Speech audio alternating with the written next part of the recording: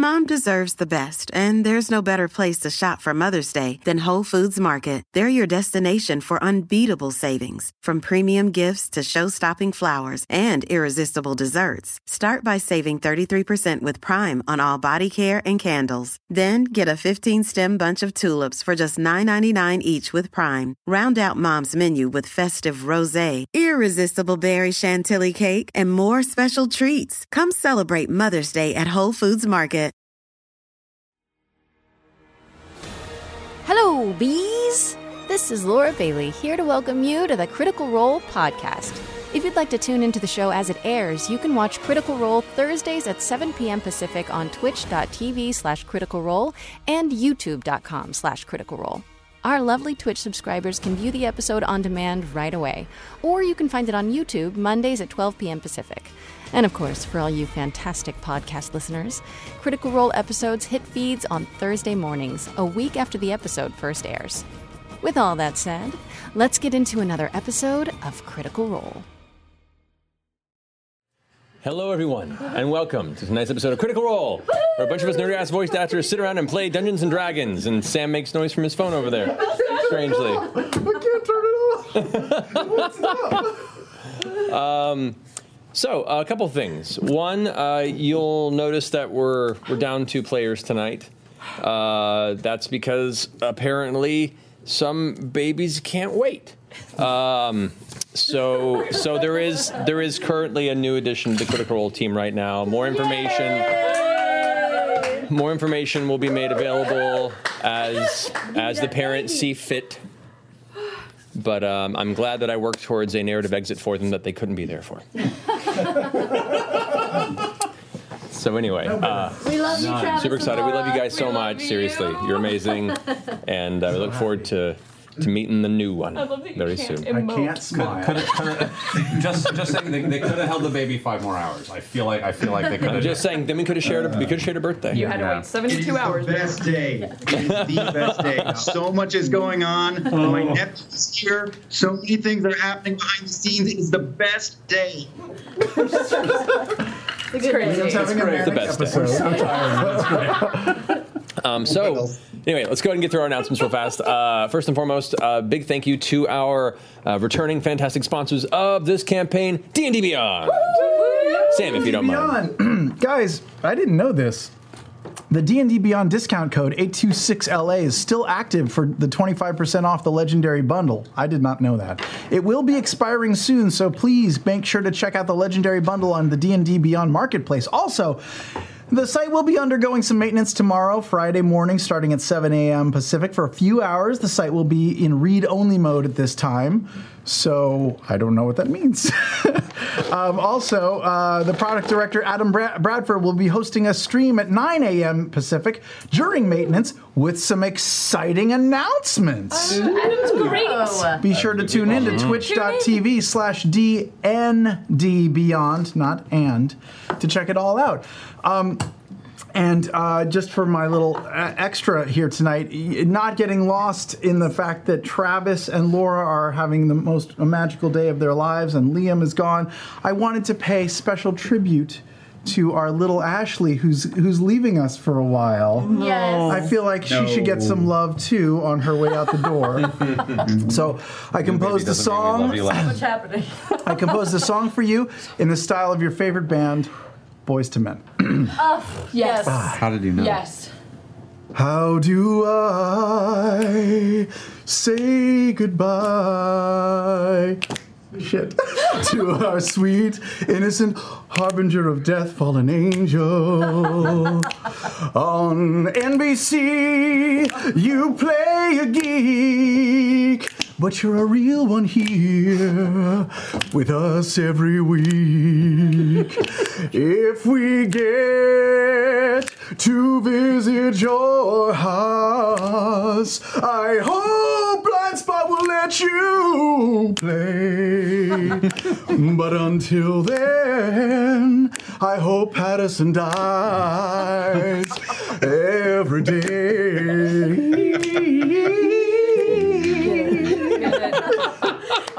Thank you, Sam.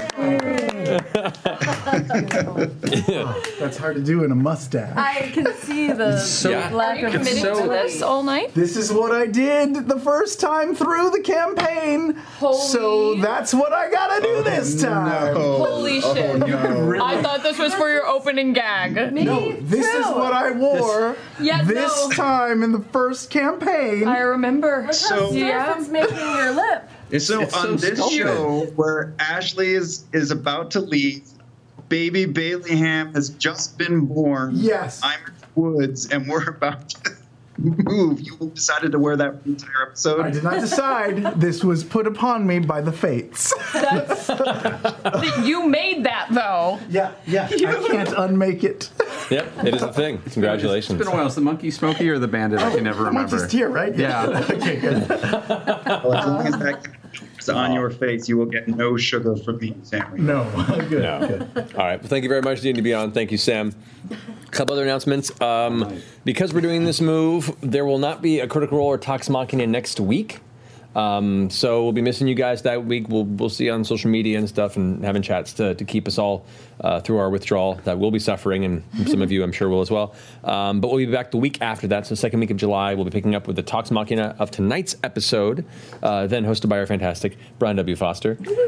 And then the following Thursday, the following episode, in which we will have a guest, maybe two, joining us. Oh. What? Yes. Okay. Yes. Will Look for. one of them be a baby? Okay. I'm not that good at teaching this game. I think language is an important barrier to teaching D&D. You're pretty good, though. So anyway, just so you guys are aware. Also, we have, for those who haven't seen on social media, welcome. We just launched a Kickstarter with our good friends at Steamforged Games. Holy shit, that's right. That's also going on. Yeah. Is Steam? Yeah. Is Every with day the feels like a Kickstarter. year. So if you guys don't know, we launched a Kickstarter. It's a short-form Kickstarter for our line of Vox Machina and Mighty Nine miniatures. So for those who aren't aware or familiar, we have an entire line of highly detailed, super high-quality plastic minis of all of Vox Machina, including Trinket and all of Mighty Nine. You have, there are stretch goals. There are Kickstarter exclusive rewards that include Pumat Prime for the Mighty Nine and his 3 simulacrum, as well as on, we have a fantastic Tyrion Darrington so resplendent. and Doty Anecdote. for the amazing. Vox Machina side. Yes. 22 minis. So go ahead and check it out. It's going to be up there for another week or so, I believe.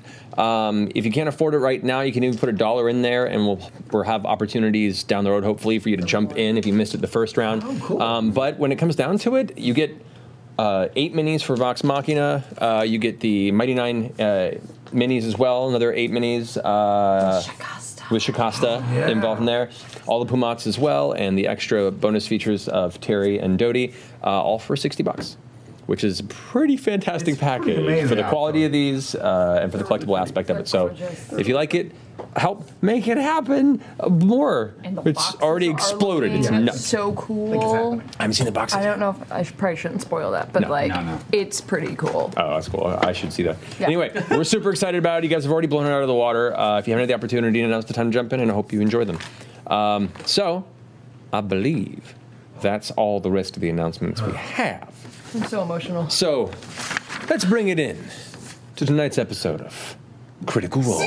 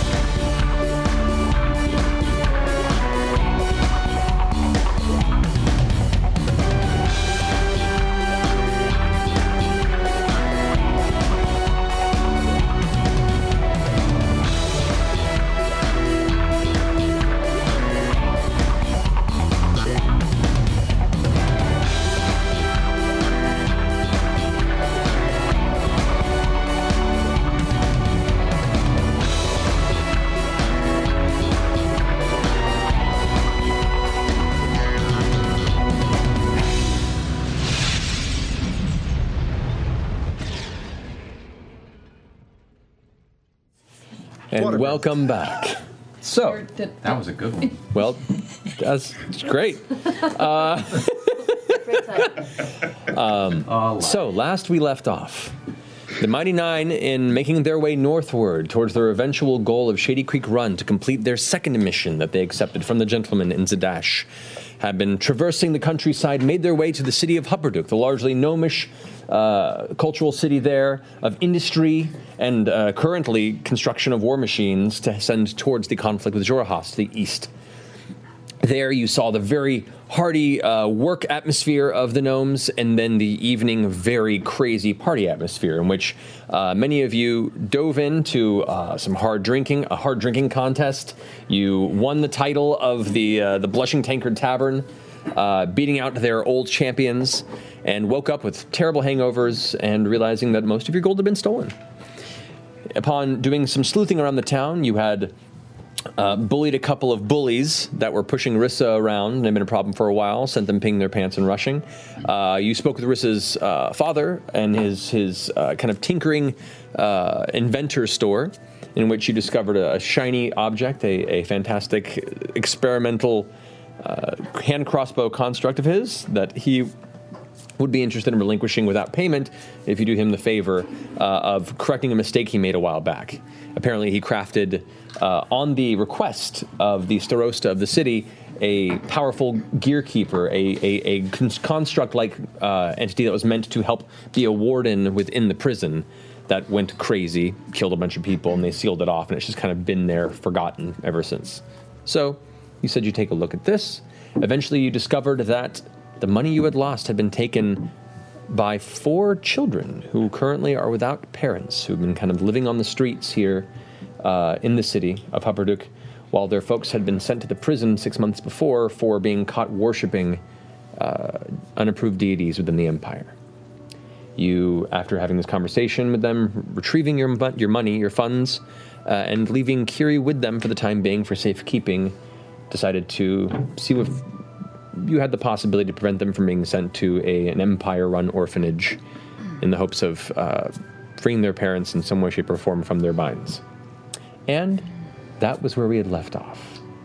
So, Where are we now? Are we still in the butcher? you guys have stepped out of the butcher home, leaving the kids behind with Kiri, and you're now out in the open streets of Hupperduk, kind of late morning, midday. What would you like to do? Is Risa still there? Rissa is still with you. Rissa? Sorry. Yeah. Okay. You said late morning, midday? Mm-hmm.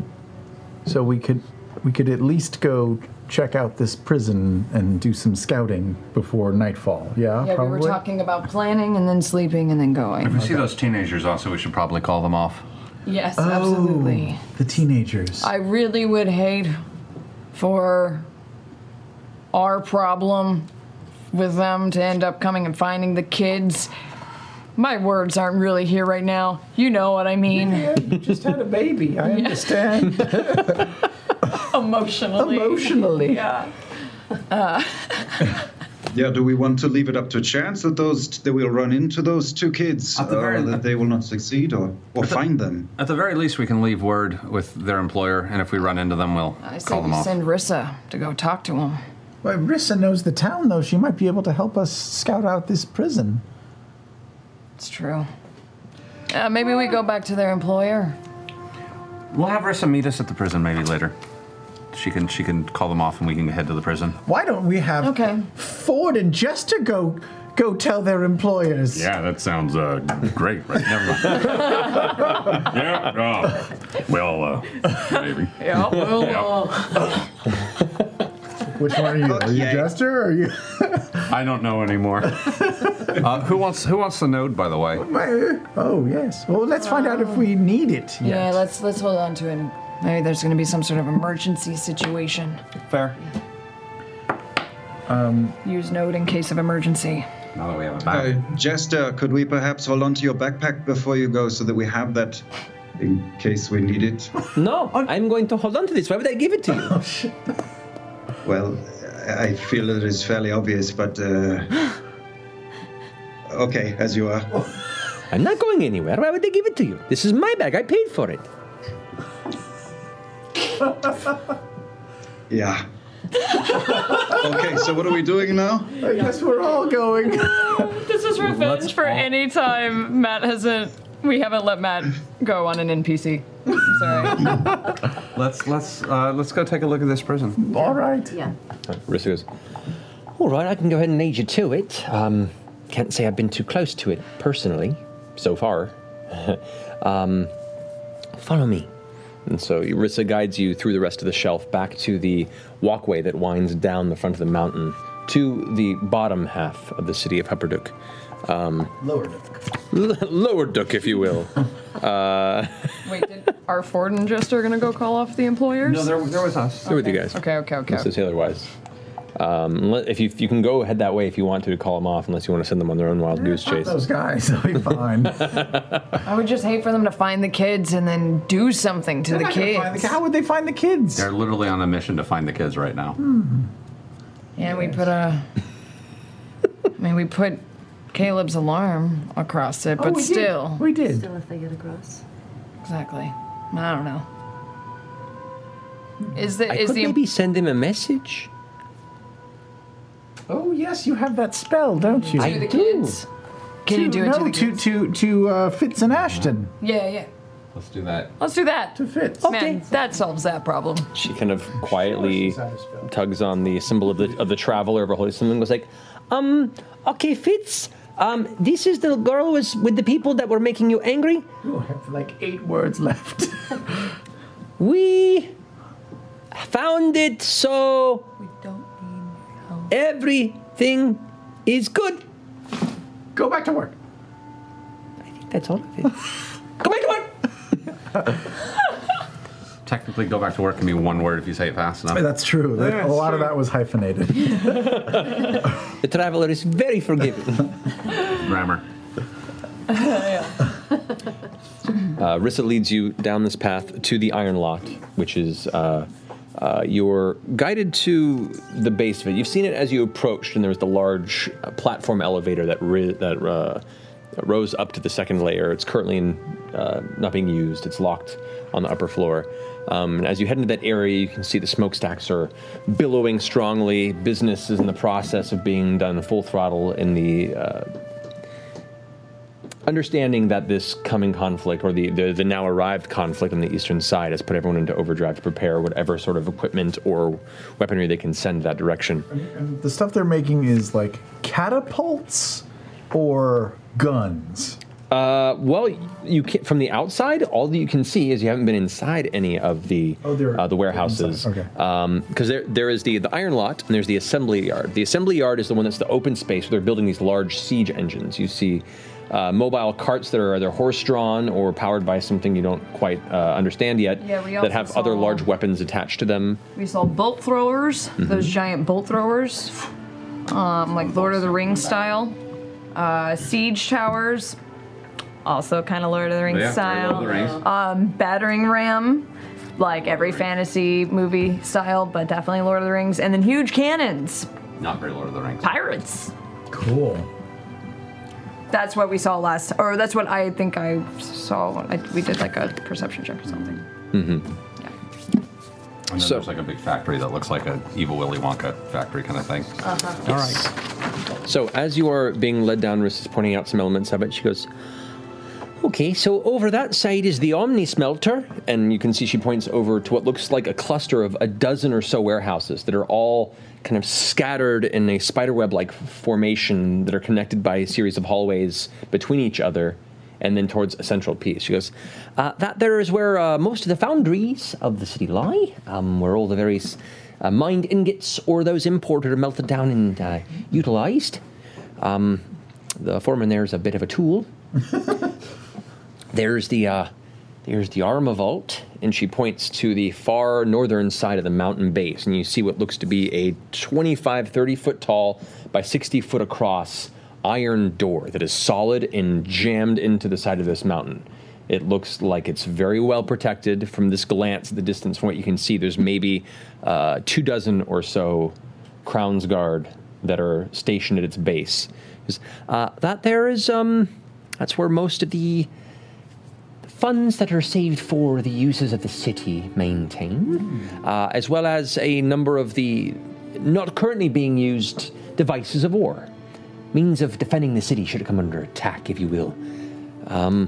Points over there, you can see what looks to be where most of this smoke and steam is rising from. There is this one large, almost like a 2-story black tower that is just a single column of fast-moving just smoke pouring out of it, and you can see areas where the smoke seems to be pulsing almost, or darkening and widening at certain places. That there's the underbellows.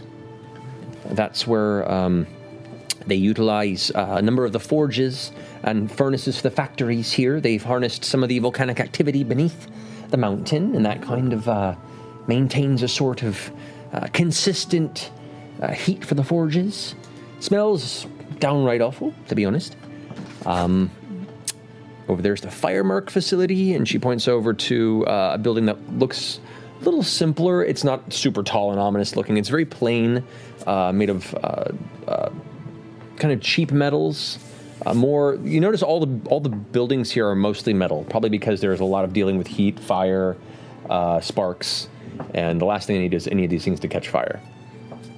She points, though, to the Firemark facility. She goes, this is where they're developing a majority of that, certain explosive and black powder-based technologies. What's that place called again? It's called the Firemark facility. Firemark. Is it heavily protected?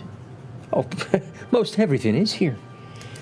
And then right over there, and she points to the southern side of the mountain base of the Iron Lot, to a smaller doorway, similar in shape and construction as to the Arma Vault, but it's a little more localized, maybe about 15 foot high and about 20 foot wide.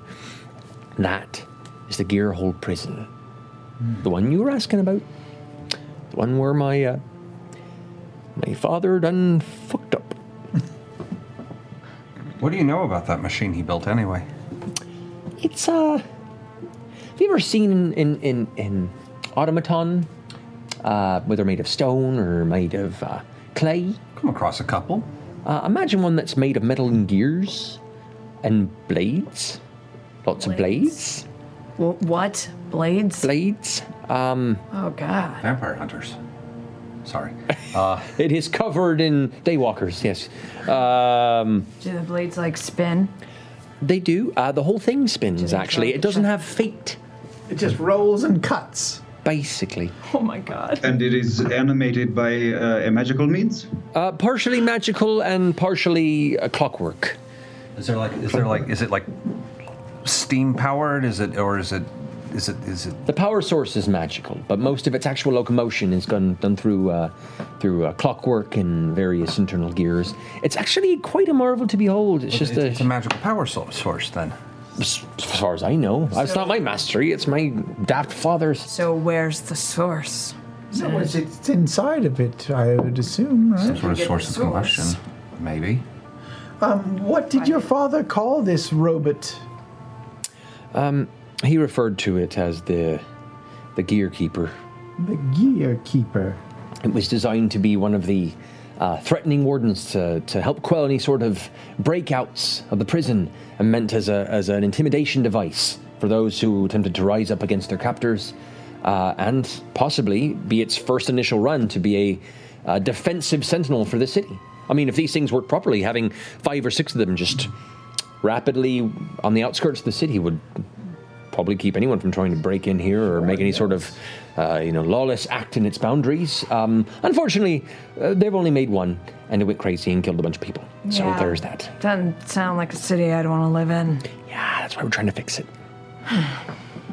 And they just they've sort of cornered it into a... They sealed it off. They've been trying to get back to it, but there's a lot of distraction, and honestly, it's kind of out of sight, out of mind, I think. Honestly, we could just show up and say we've been hired to try and take care of it and go in and... Would anyone believe that? We technically have been hired to go in and take care of it. We were just working in trade.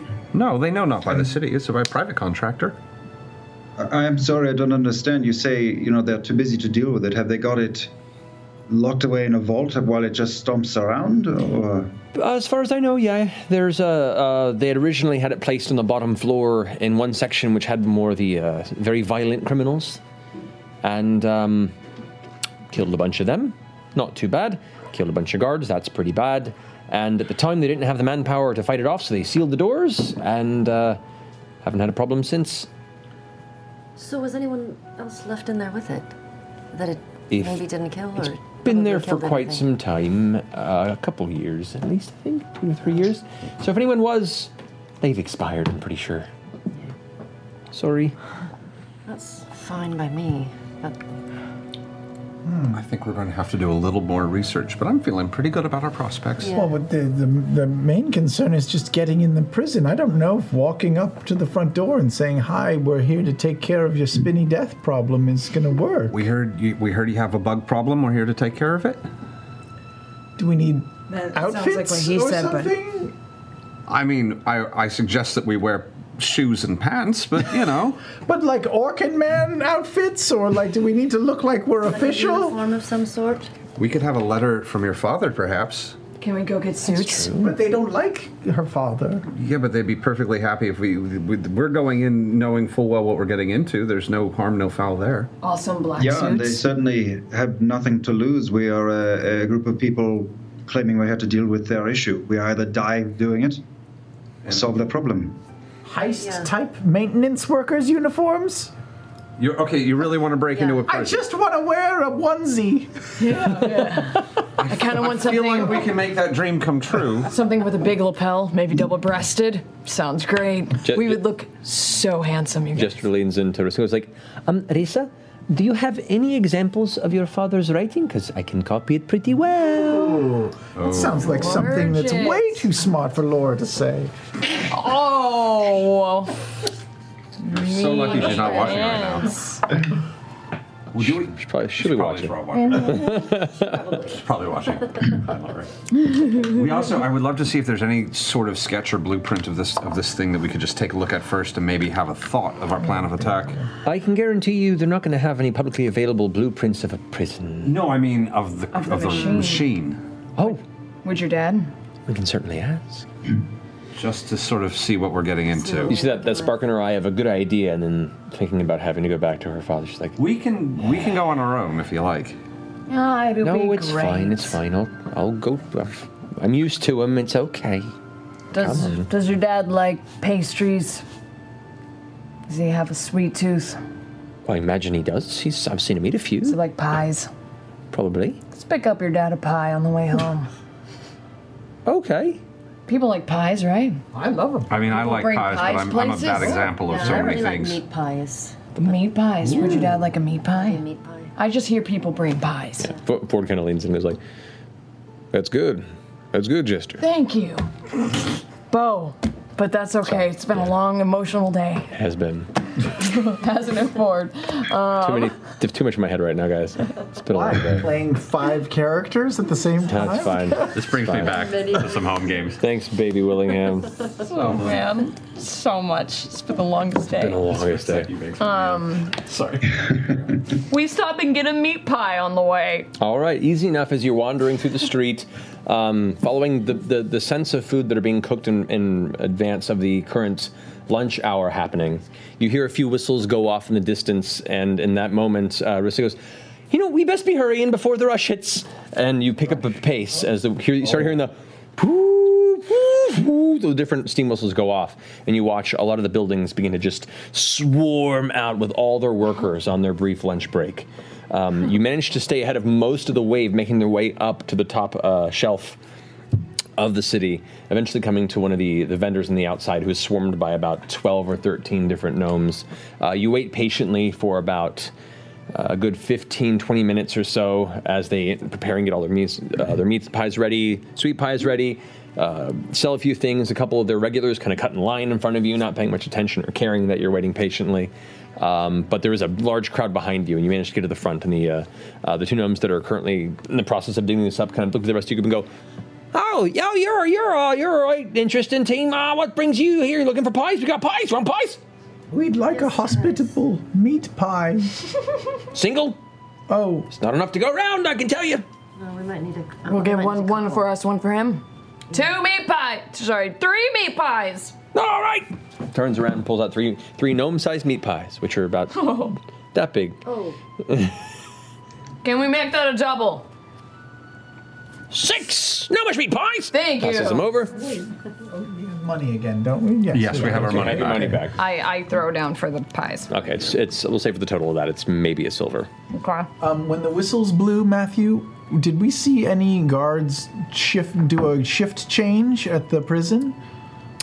Because you're rushing to get the pies, make a perception check with disadvantage at this distance. 7. 7, you have no idea.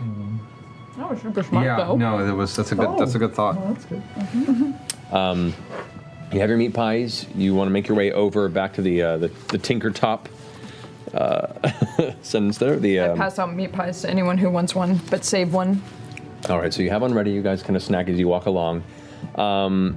Interesting point of noticing as you guys come by, you do see a familiar sight for you and for those who've been in the Empire for a bit. You're familiar with this as well, Nott and Caleb. Oh.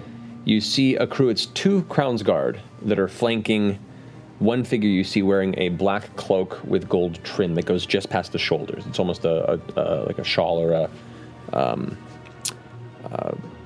brain escapes the term, but it's like a short cloak. Okay. These are the tithe collectors. Oh, yes.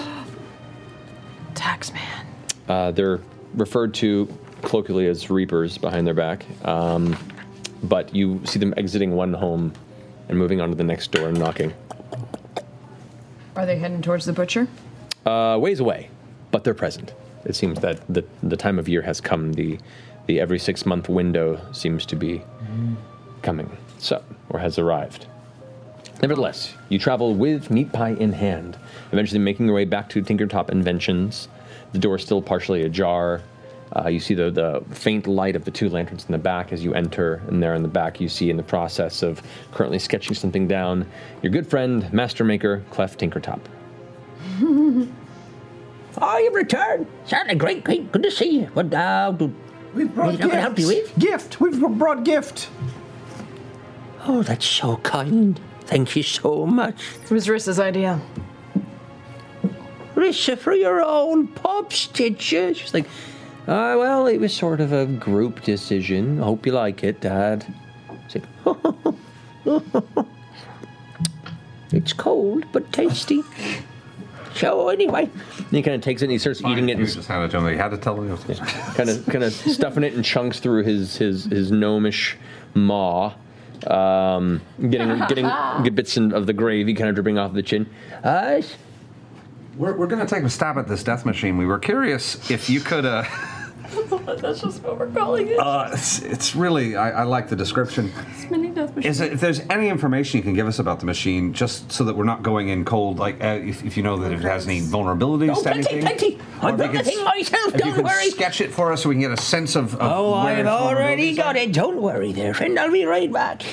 It's never coming Turns back. around and kind of disappears behind what looks to be a... Could steal the crossbow and we don't have to do the mission at all. Please don't tell me that you're going to do that. I could. Just saying.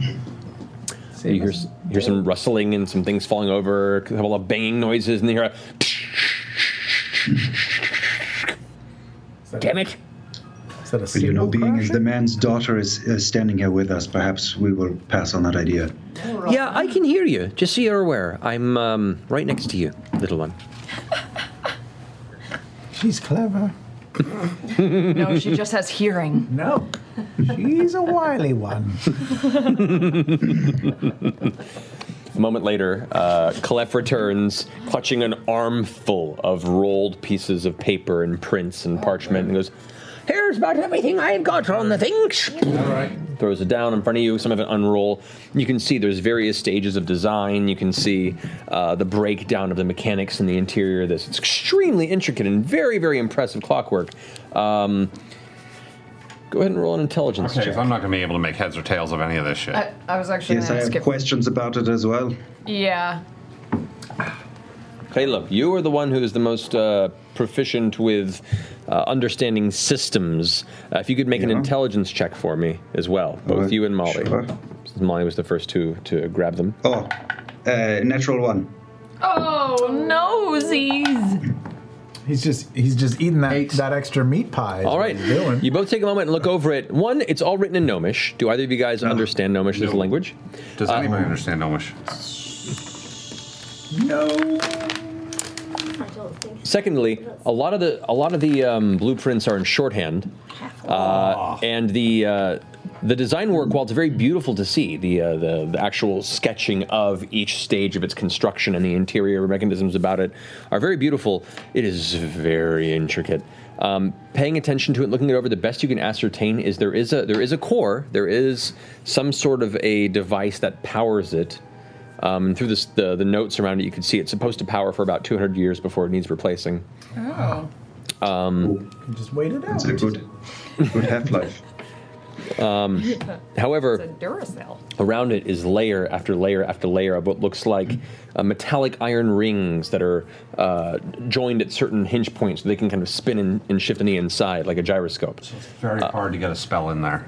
Yes. It's not impossible if you pull enough of the armor away, which is the next stage, the layers of armor. There's 3 different layers of articulated armor that can shift and move, because on the inside you could see there are about a dozen bladed arms that at any given point in time can fold out of the armor and strike like small scythes or sickles and then retract inside. Oh. You are fucking crazy, Clef. That's certainly not the first time I've heard that. Yeah, so Herr Tinkertop, once we are to get past these defenses, would dispelling its arcane nature shut the machine down? I mean, that's possible. Oh, curses! I should have thought of some way of a failsafe to prevent that from happening. Well, next design, it'll be dispel-proof. Thank you for that. You're but good. The nutshell protecting that core needs to be defeated first? I imagine to a certain extent there is a base level of insulation from impactful or various magical intrusions that could affect the core. That I did think of, but there's only really one. I should have put 3. So if we start pulling plates off, He starts making notes. start cutting our way through one specific spot, we could eventually get to a point where you could get some spells in there. Or maybe Yasha could hit it with her sword. You may have to tank this. That the same? I will certainly try. This does seem like yeah, a very... Is there a front and back to this thing, or is it just a whirling dervish? The front and back is Dervish. It's a great pirate word, dervish. He looks to you and goes, "Look, there is kind of," and he goes through one of the papers and pulls it open, and you can see there are in plates of the armor certain plates that kind of fold up from the inside, like they kind of open, and there's a small lens, like a crystal type lens that recesses on the inside of it when it's moving, and then seems to push out from it to see. Okay. The question, can it climb? depending on the terrain, probably. It does. I mean, if it's flat wall surfaces, it's not designed for climbing. It's designed for intimidation and slaughtering. Perhaps my design is a bit unfocused for the reason they asked me to build it, but next time. Climbing? I don't know. Probably not. And does it have any capabilities of attacking at range? As far as I know, no. But it moves very fast. And these lenses, I'm assuming regular lenses, I don't know. They can still be blinded, right? Maybe. They're made of a very thick crystalline substance. It had to be imported from up north, from the remnants of one of the old elven societies there that specialized in making this strong crystal. Mm-hmm. Very Sounds super expensive. cheap and easy to break. Mm-hmm. Imported. Great. Imports. It can be. It could possibly be blinded by obscuring the lens. Maybe. So I say if it can still be blinded, it's still just a lens. So just writing down more notes. Make sure lens can't be obscured in future design. Clef, when you were building this thing, you were building it off-site, I assume, right? No, I built it here. No, I mean off the prison site. Not, Oh, right. So you don't know any extra secret entrances or exits to the prison itself? No, unfortunately, they keep us away from all that, for security reasons. So I couldn't help people break in or out. Like now. Yeah, that would have been very helpful. Sorry. And would it be foolish to have you speak on our behalf to usher us in? I don't think they're gonna let me in. Not you in per se, but if we show up as representatives here to dismantle the machine. Yes, you're finally ready to make amends, etc., etc. And you hired us to go in and do some work. Maybe. All right. He looks to Rissa. Rissa, would you mind bringing your old pups with you? And she's like, only to the door, Dad. Then you can come back. And she kind of glares over the two of you. If that's necessary.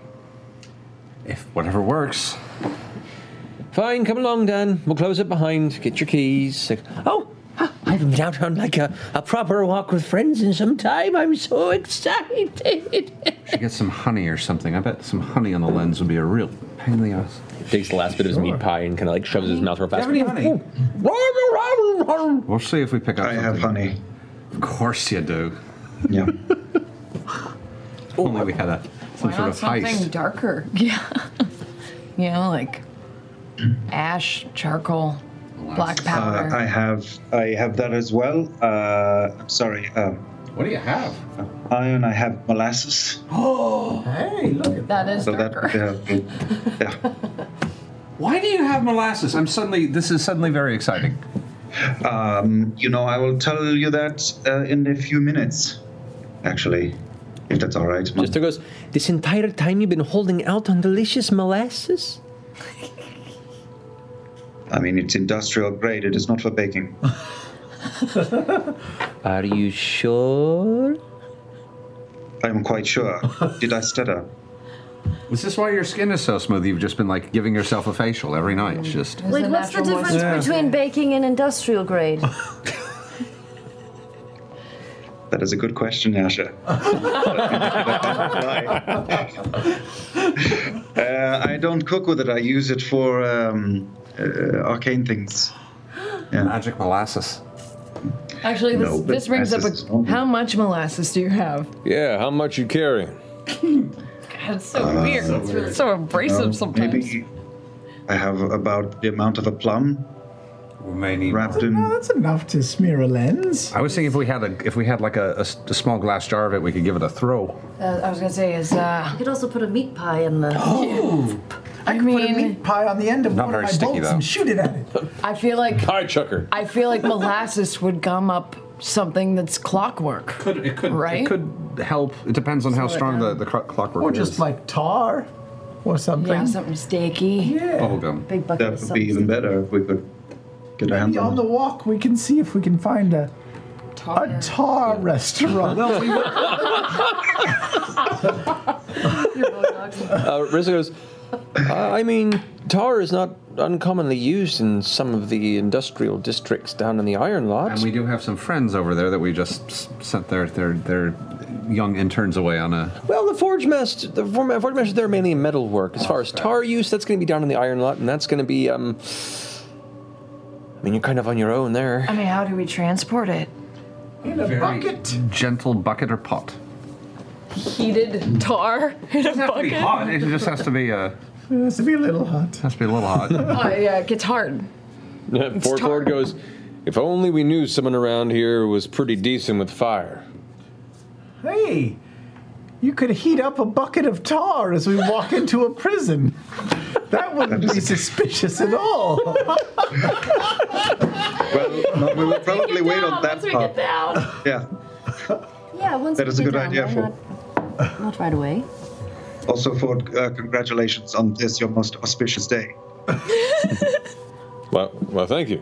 I appreciate you being so forthright and appreciative, Caleb. Yeah.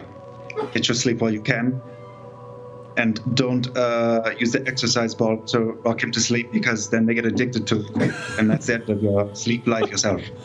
I have no idea what the hell you're talking about. Did you babysit a lot as a kid, Caleb?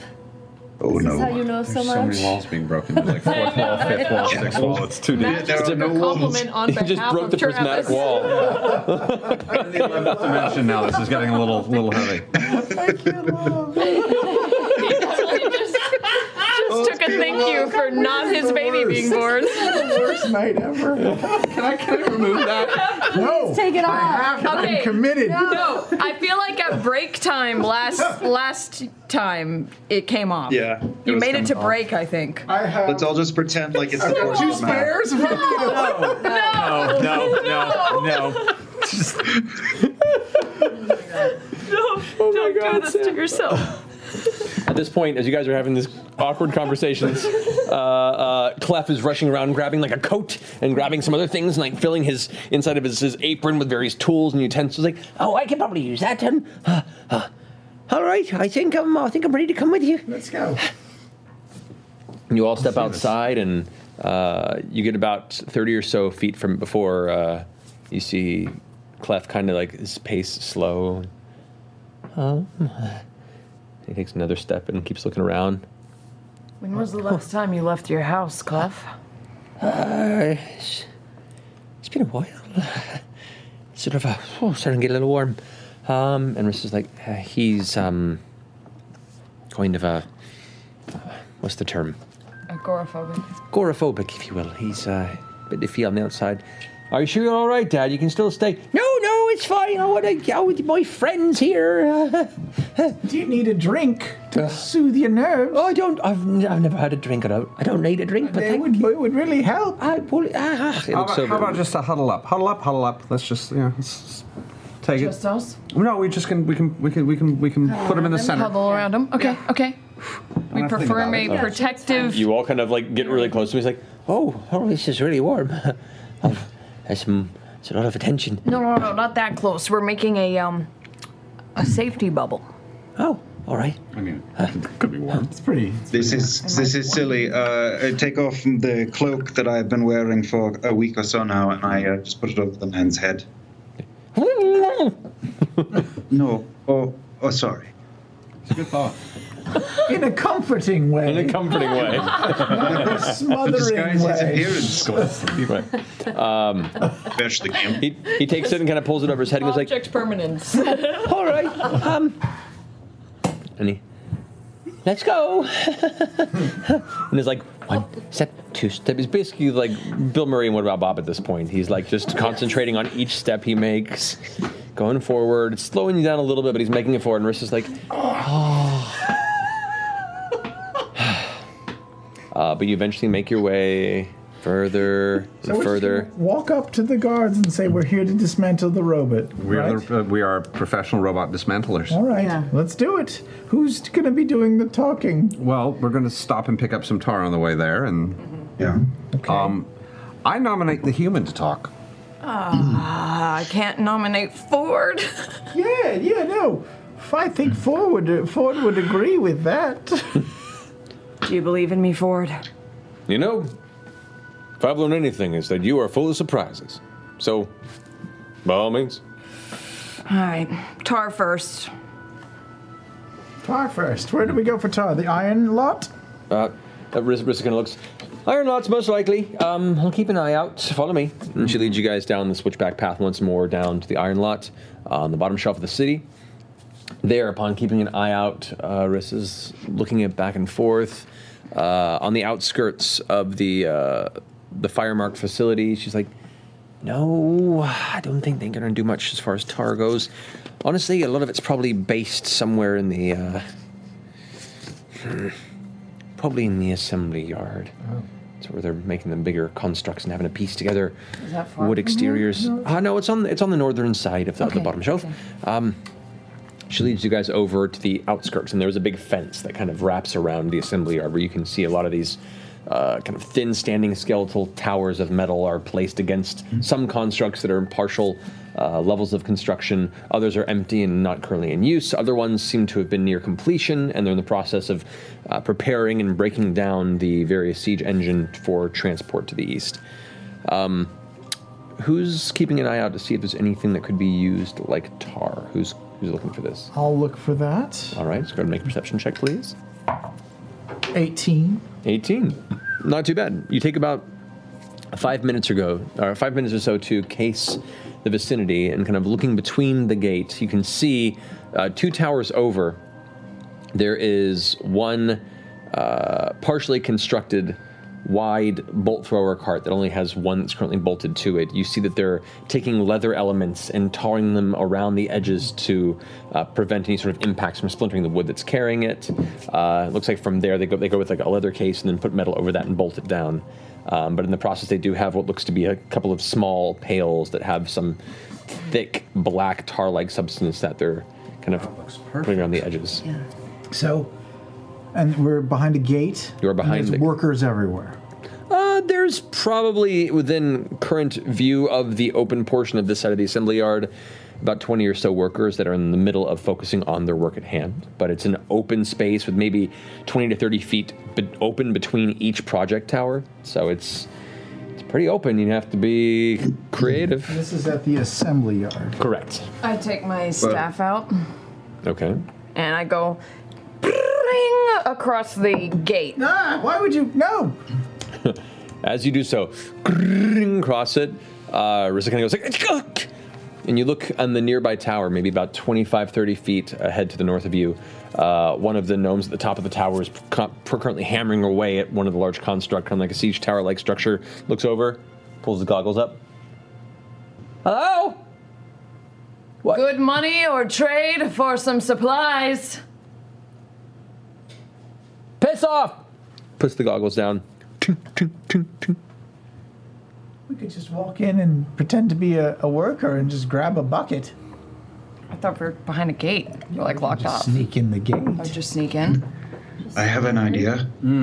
Oh. Yes? I could summon Schmidt, and it would be a slow process, but he could carry it, a couple of inches low to the ground and wait.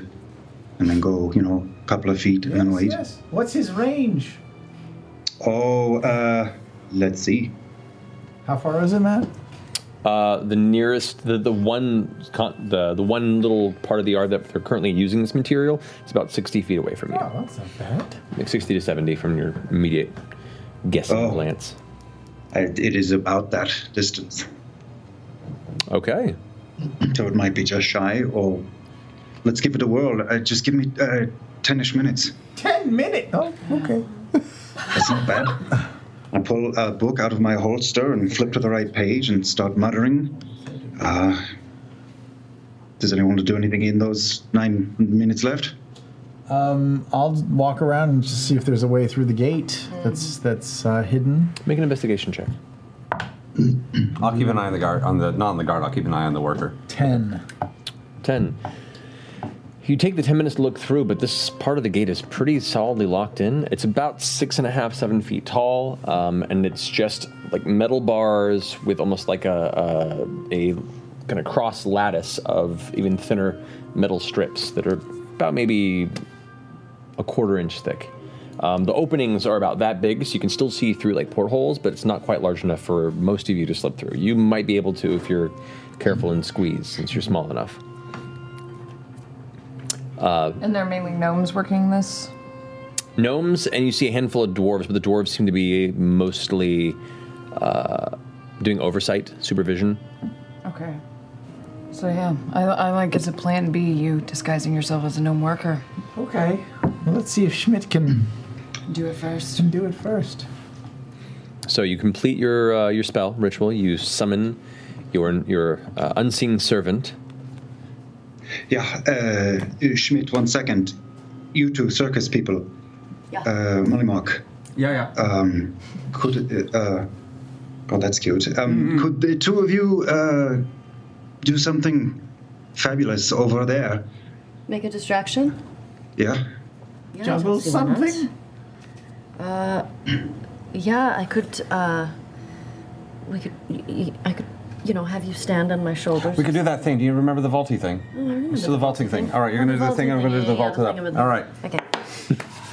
Ready? At which point is yours? Cliff goes like, "Oh, we're going to see a performance." Yeah. Get ready. I preemptively send Schmidt over to the closest bucket. Okay, and the range on that is cannot get more than 60 feet from you, right? Yeah, that's correct. Okay. So, what are the two of you doing? If you get near the fence, I'm going to try and jump on top of the fence. Oh, great. All right, but I don't need the fucking ready? Yep. Wait, you're going to jump the fence? No, this is a distraction. You're not supposed to jump in. I'm going to jump on top of the fence. Oh, God. Are you going to go in? Or you're No, I'm just going to do the foot with Razzle dazzle? Yeah, with the razzle dazzle. Okay, ready? All right. So, first here's a question. I'm sorry. Oh, how wide apart? Is it bars, the fence? What kind of fence? No, there are large metal poles incrementally about every 12 or so feet. In between them, it looks like there are cross lattices of like inch wide and about quarter inch thick metal bars that kind of weave across and form the fence. So that bucket's not going between any of that? Probably not. Would you be able to use your visible hand to lift that up and over? When Schmidt comes close enough, yes. Okay. All right, you guys are prepared? Yep. So I would like you to go ahead and make an acrobatics check with advantage because you're being aided by Yasha. I'll keep watch. Oof. 10. 10. As you reach down, grabbing the foot of Molly Mock with one big, you lift him, he tosses in the air gracefully, arms out, almost like a reverse swan dive into the air. You land and land legs open. You manage to miss the vital areas, but it definitely racks the inside of the thigh a little bit in a painful landing. Can I try and push up into a handstand and... You managed to do so, but it lacks the presentational and grace element of it. So go ahead and make a performance check, but with disadvantage from the impact. Also, when he crashes, right at that moment, I ask Schmidt to move the bucket 3 feet closer to us. Okay. Low to the ground. All right. Can I aid in? Okay. Yeah. Natural 20. No, disadvantage. Yes. 15. 15. Okay.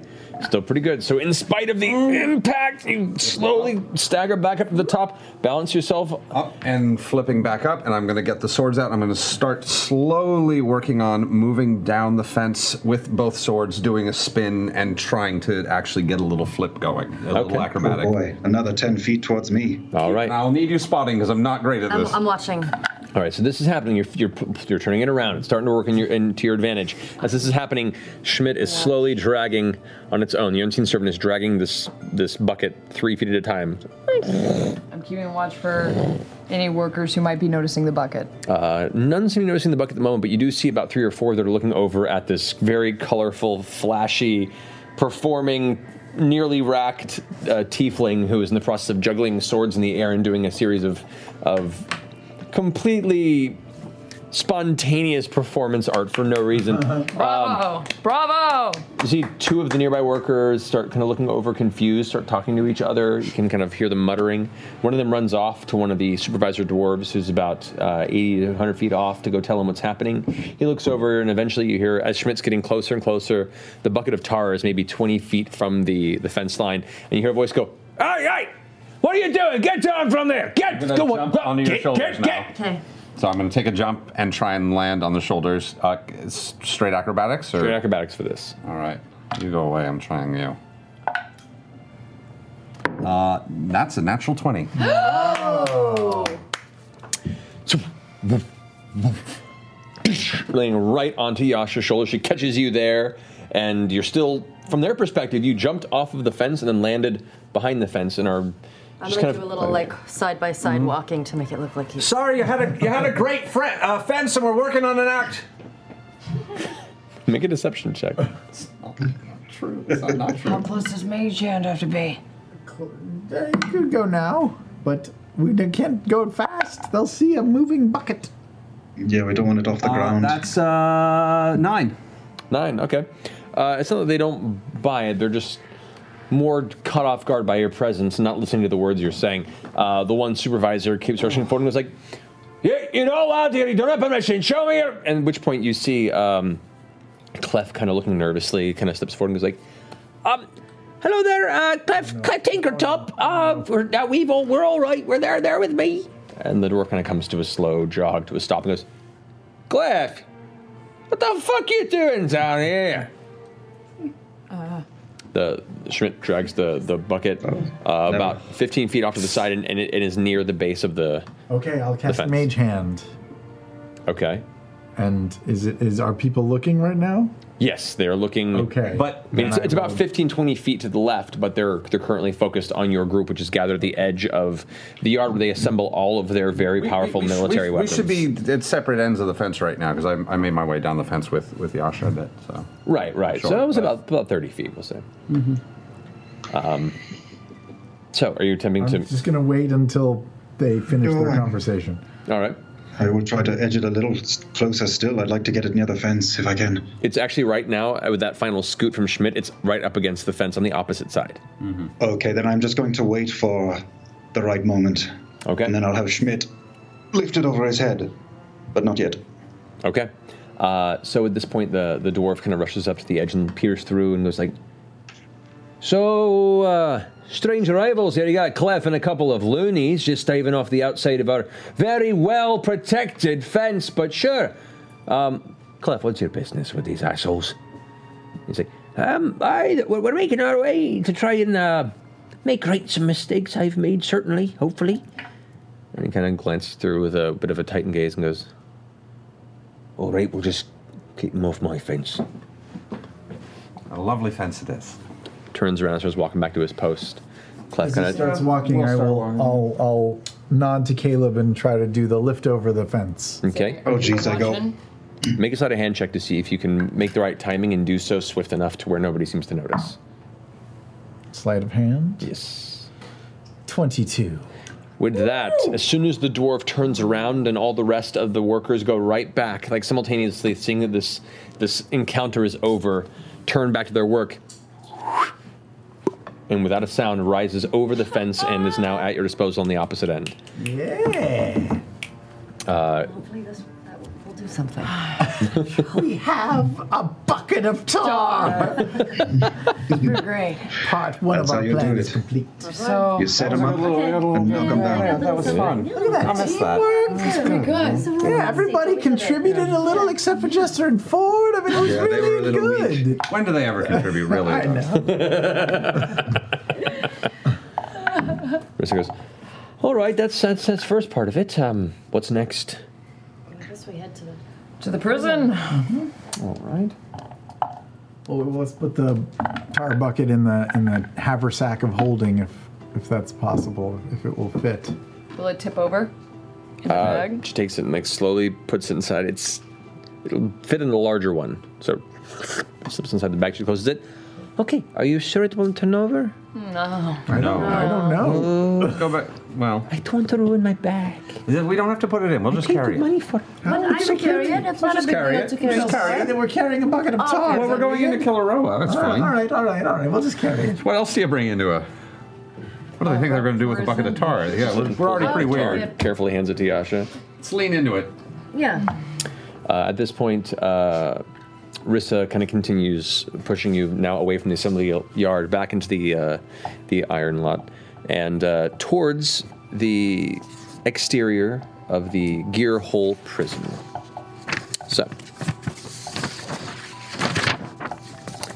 there, on the outside of this doorway, you can see there's about a dozen Crown's Guard, mostly gnomish, 2 human. Looks like they're both currently decorated with a bit more detail, probably sent from the capital, or at least are given a little more of import to the outside of this guarding post.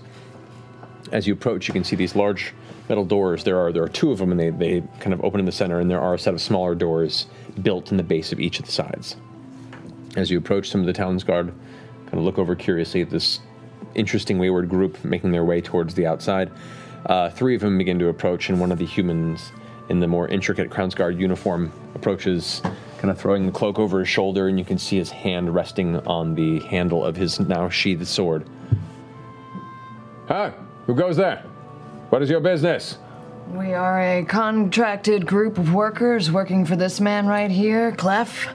We're here to take care of the problem that we heard you guys had with the Clockwork Warden. Clef kind of pulls the hood back a bit and was, hello. The guy takes a moment and looks. Make a persuasion check with advantage because Clef is helping you. Yeah. Persuasive bow. Ooh, I stole this die that I got you from forever ago. Oh, It's yeah. got the little d20 inside of it.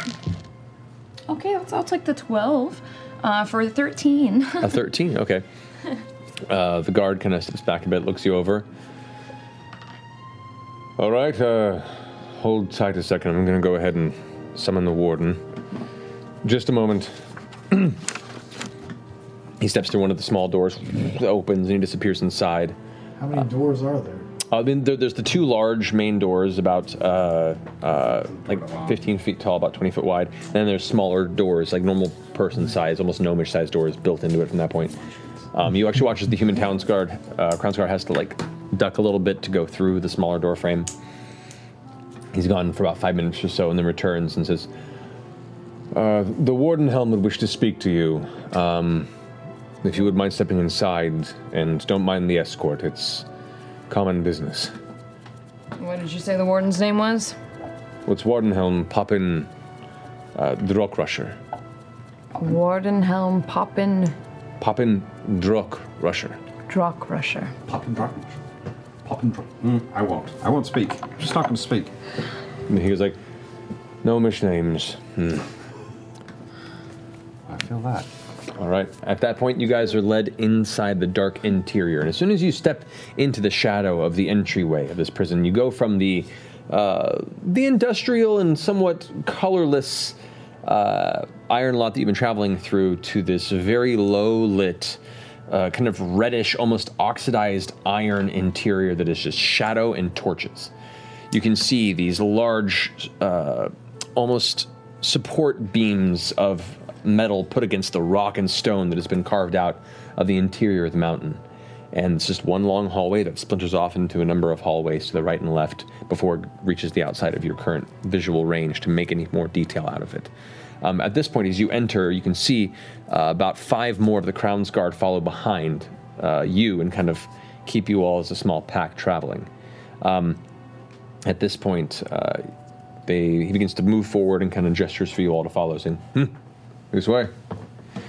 Leads you down the hall, kind of scooting to the right, and heads to the right of the very first branching hallway of the interior of the prison. Heading further down, you can see there's a few doors that are open, and on the inside, they appear to be empty, or there's a few other guards. On the interior, you don't see much in the way of Crown's Guard. You see a different type of guard. Similar garb, but more drab, and you get the sense that this is an internal prison guard. This isn't part of the paid, trained citywide guard. These are the interior Hupperduk prison guards.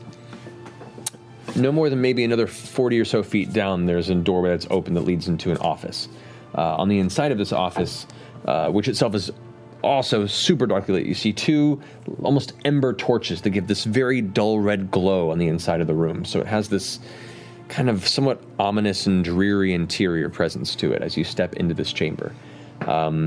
The desk is facing away from you, and there you see what looks to be an older and grizzled gnome who is in the process of wearing these series of robes and cloak over him with these kind of gold-colored tassels and epaulets that kind of shoot off the sides. Seems to be giving out an air of station and importance, even though it's just in the process of filing what looks to be either prison transfers or people that have been arrested, and figuring out who's to be put in here and what, or whose business is going to come to an end soon. Is in the process of shuffling through papers before turning around to you and goes, "All right, so you have come to my prison." Stands up and turns around to you, kind of like clicking his feet together as he does so at attention, arms crossed. "Hello, I'm the Warden Helm Poppin. You have bothered me for my work, and I would like to know why." As you look at him, you can see his hair has receded almost entirely to the back, and what bits of clustered gray hair on the sides is currently attempted to slick and comb back, and one large part of it is trying to cover the massive bald spot. But as he spins around and talks to you, with any sort of movement, it kind of wobbles and has to settle itself back into place. Oh. First off... I tap Bo on the back and just make her bow a little bit. You don't have to... Yeah, okay. Respectful, I appreciate that. Pull her back out. Rissa has backed away to the doorway and is like, I doesn't want any part in this. Yeah, same, Rissa. Same. We will not take up much of your time if you just let us in to go kill this clockwork warden that this guy made. We heard he was quite a problem. Just let us in, we'll be out of your hair, and you can get back to your work. Wait, what? And he looks over towards the cloaked gnomish figure at the side. What? Remember this guy?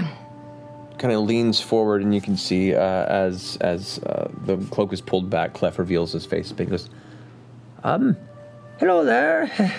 It's been a while. How you doing, Poppin?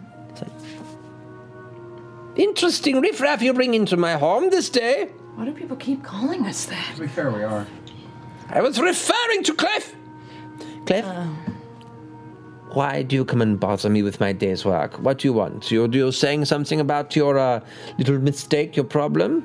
Look, this guy is funding to take care of the spinning death machine that's in your guys' basement. This should be a city-funded issue, but this guy is being a good, noble citizen and funding it himself so we can come and make a quick buck and kill your death robot. Can we please just go kill your damn death robot? looks to Clef. Is this true? And Clef can nod.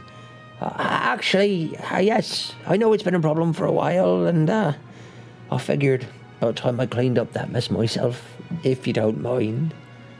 The Warden Hum kind of stops for a second and looks amongst the rest of you. Right, okay. You have what appears to be an interesting crew of exterminators you've brought to me. What do you want from me? I assume you have come here for trade or for looking for some sort of recompense. I would like to know what that is before we move further into this. No one steps inside here wishing to do us, charity work. Oh, of course. That makes perfect sense, and of course a man of your stature would be smart enough to know that such a thing is true. We will admit we may have a very minor favor to ask if everything goes well and we do in fact survive this encounter. In return, also, we will be gathering very valuable data on how to defeat these sort of automatons, which will be put into your possession and would definitely help you deliver something that could help with the war effort. This sort of data could get back to the people in charge and help them defeat machines in the future. We're trying new techniques, new ways to defeat these sort of automatons. You look like a man who's willing to climb a ladder. I think you could go far, and we'd be happy to help. War is a great time for opportunity, my friend. And we may discuss, perhaps if we can help. We have two friends who are currently in your system, and we would be more than happy to discuss a means of maybe resolving their issue with you. Not innocence, but just coming to a conclusion that is mutually agreeable. Mm-hmm. Make a persuasion check with advantage with aiding from Bo, and a very persuasive argument, actually. I love bullshitting. High fives these from across the table. God, please. For once in your miserable life. Oh, man, 8. Oh, buddy. Not life, just this campaign, Taliesin. No. Listen. Well, perhaps we can discuss, but I would like to see possibly this deed you wish to do done first. I do not wish to talk contracts with those who are about to die, if you know what I'm saying. Hardly waste your time. Who would? Very well. He looks past you to the escort of guards that have followed you in. Lead them to the subterranean sealed chamber, allows them to encounter our issue.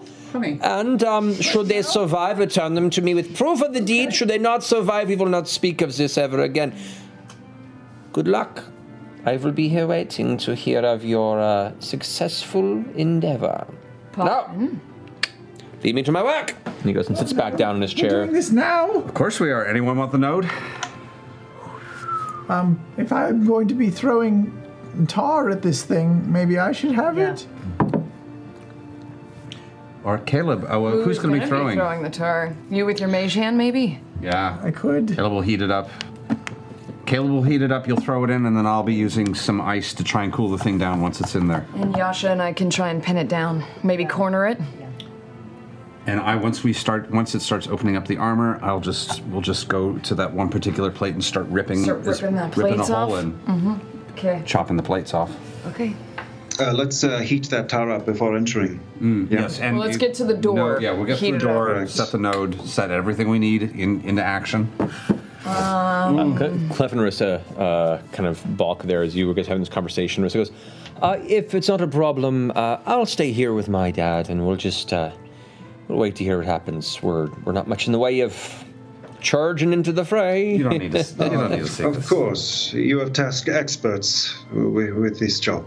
Of course. And Clef kind of pushes past and goes, But before you go, I just once more to express my extreme gratitude for you putting yourself out there for my well-being.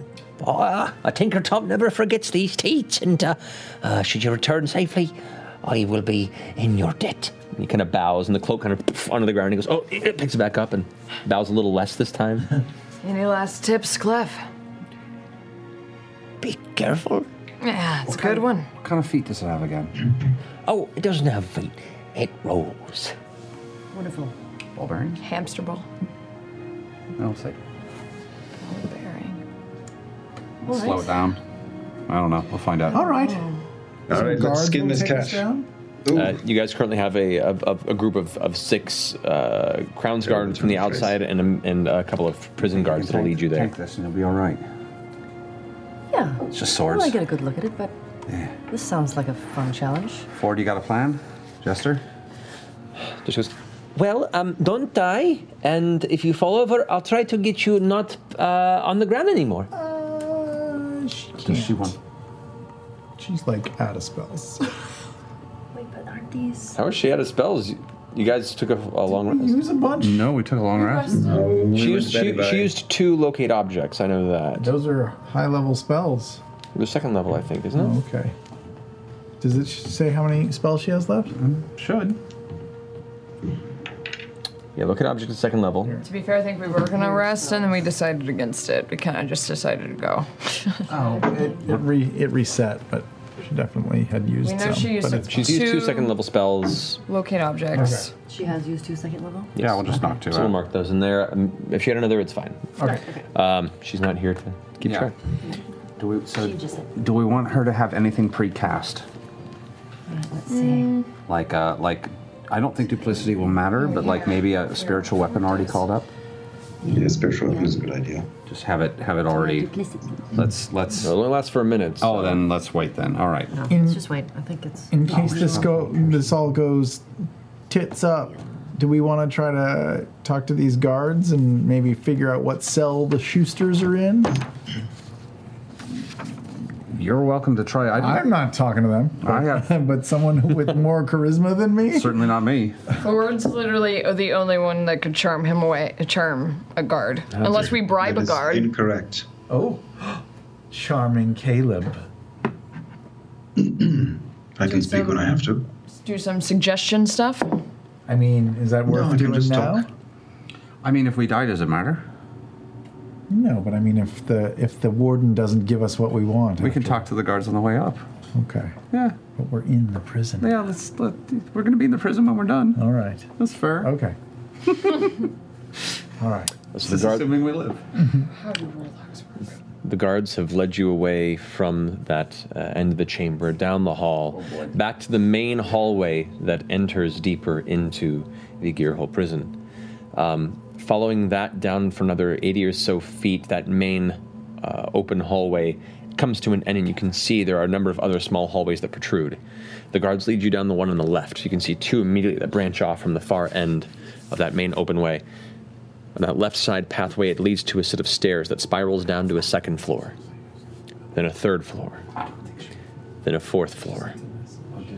The 4th floor is the bottom of these stairs, and you're now probably guessing from the time it's taking you to descend this spiral staircase, maybe an additional 100 to 120 feet below the entrance and the actual level base of the mountain. At this point, you continue down a hallway, and you can see now there are cells to your right and left as you enter this space. The cells are very well fortified. And behind the bars, in the dark kind of red ember-like torchlight that faintly glows and lights elements of this hallway, as you continue down, you can see shapes, humanoid shapes, locked behind bars of all shapes and sizes.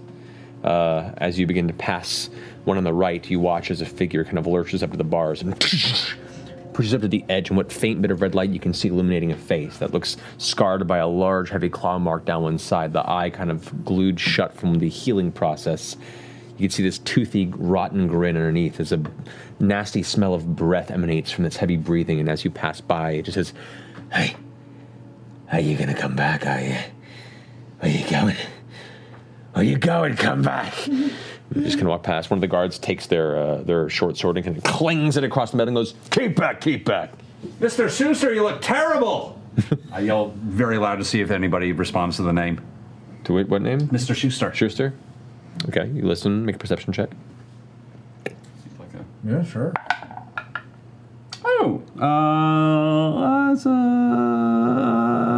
15. 15, okay, you listen out, and you hear a few voices chuckle, and some shifting of people that are now making their way to the front of the cell to see what this arriving group of strangers is, but nothing out of the expected ordinary reacting to that name.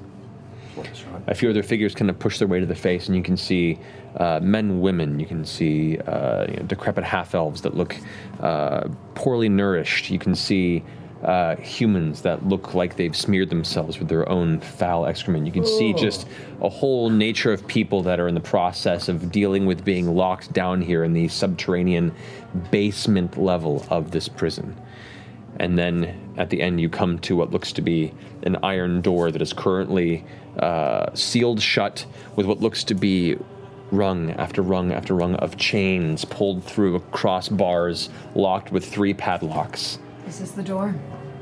The main guard sitting there goes, it is. He pulls out a ring of keys. When's the last time you opened it? When we sealed it. Which was... About a little over 2 years ago. And, how big is this chamber in here? Leads down, splits in the middle, and has 2 more sets of cells in the backside. Splits in the middle, 2 more cells on the backside. So it looks like a big kind of fork. Does it have a common way? Or is this thing patrolling halls? I don't know.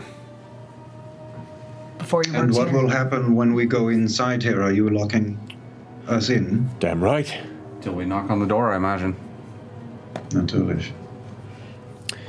With that, one latch, and one lock comes free. Pulls it off, hands it to a guard. Oh, I'm going to look at the... Second lock comes free. The dodecahedron.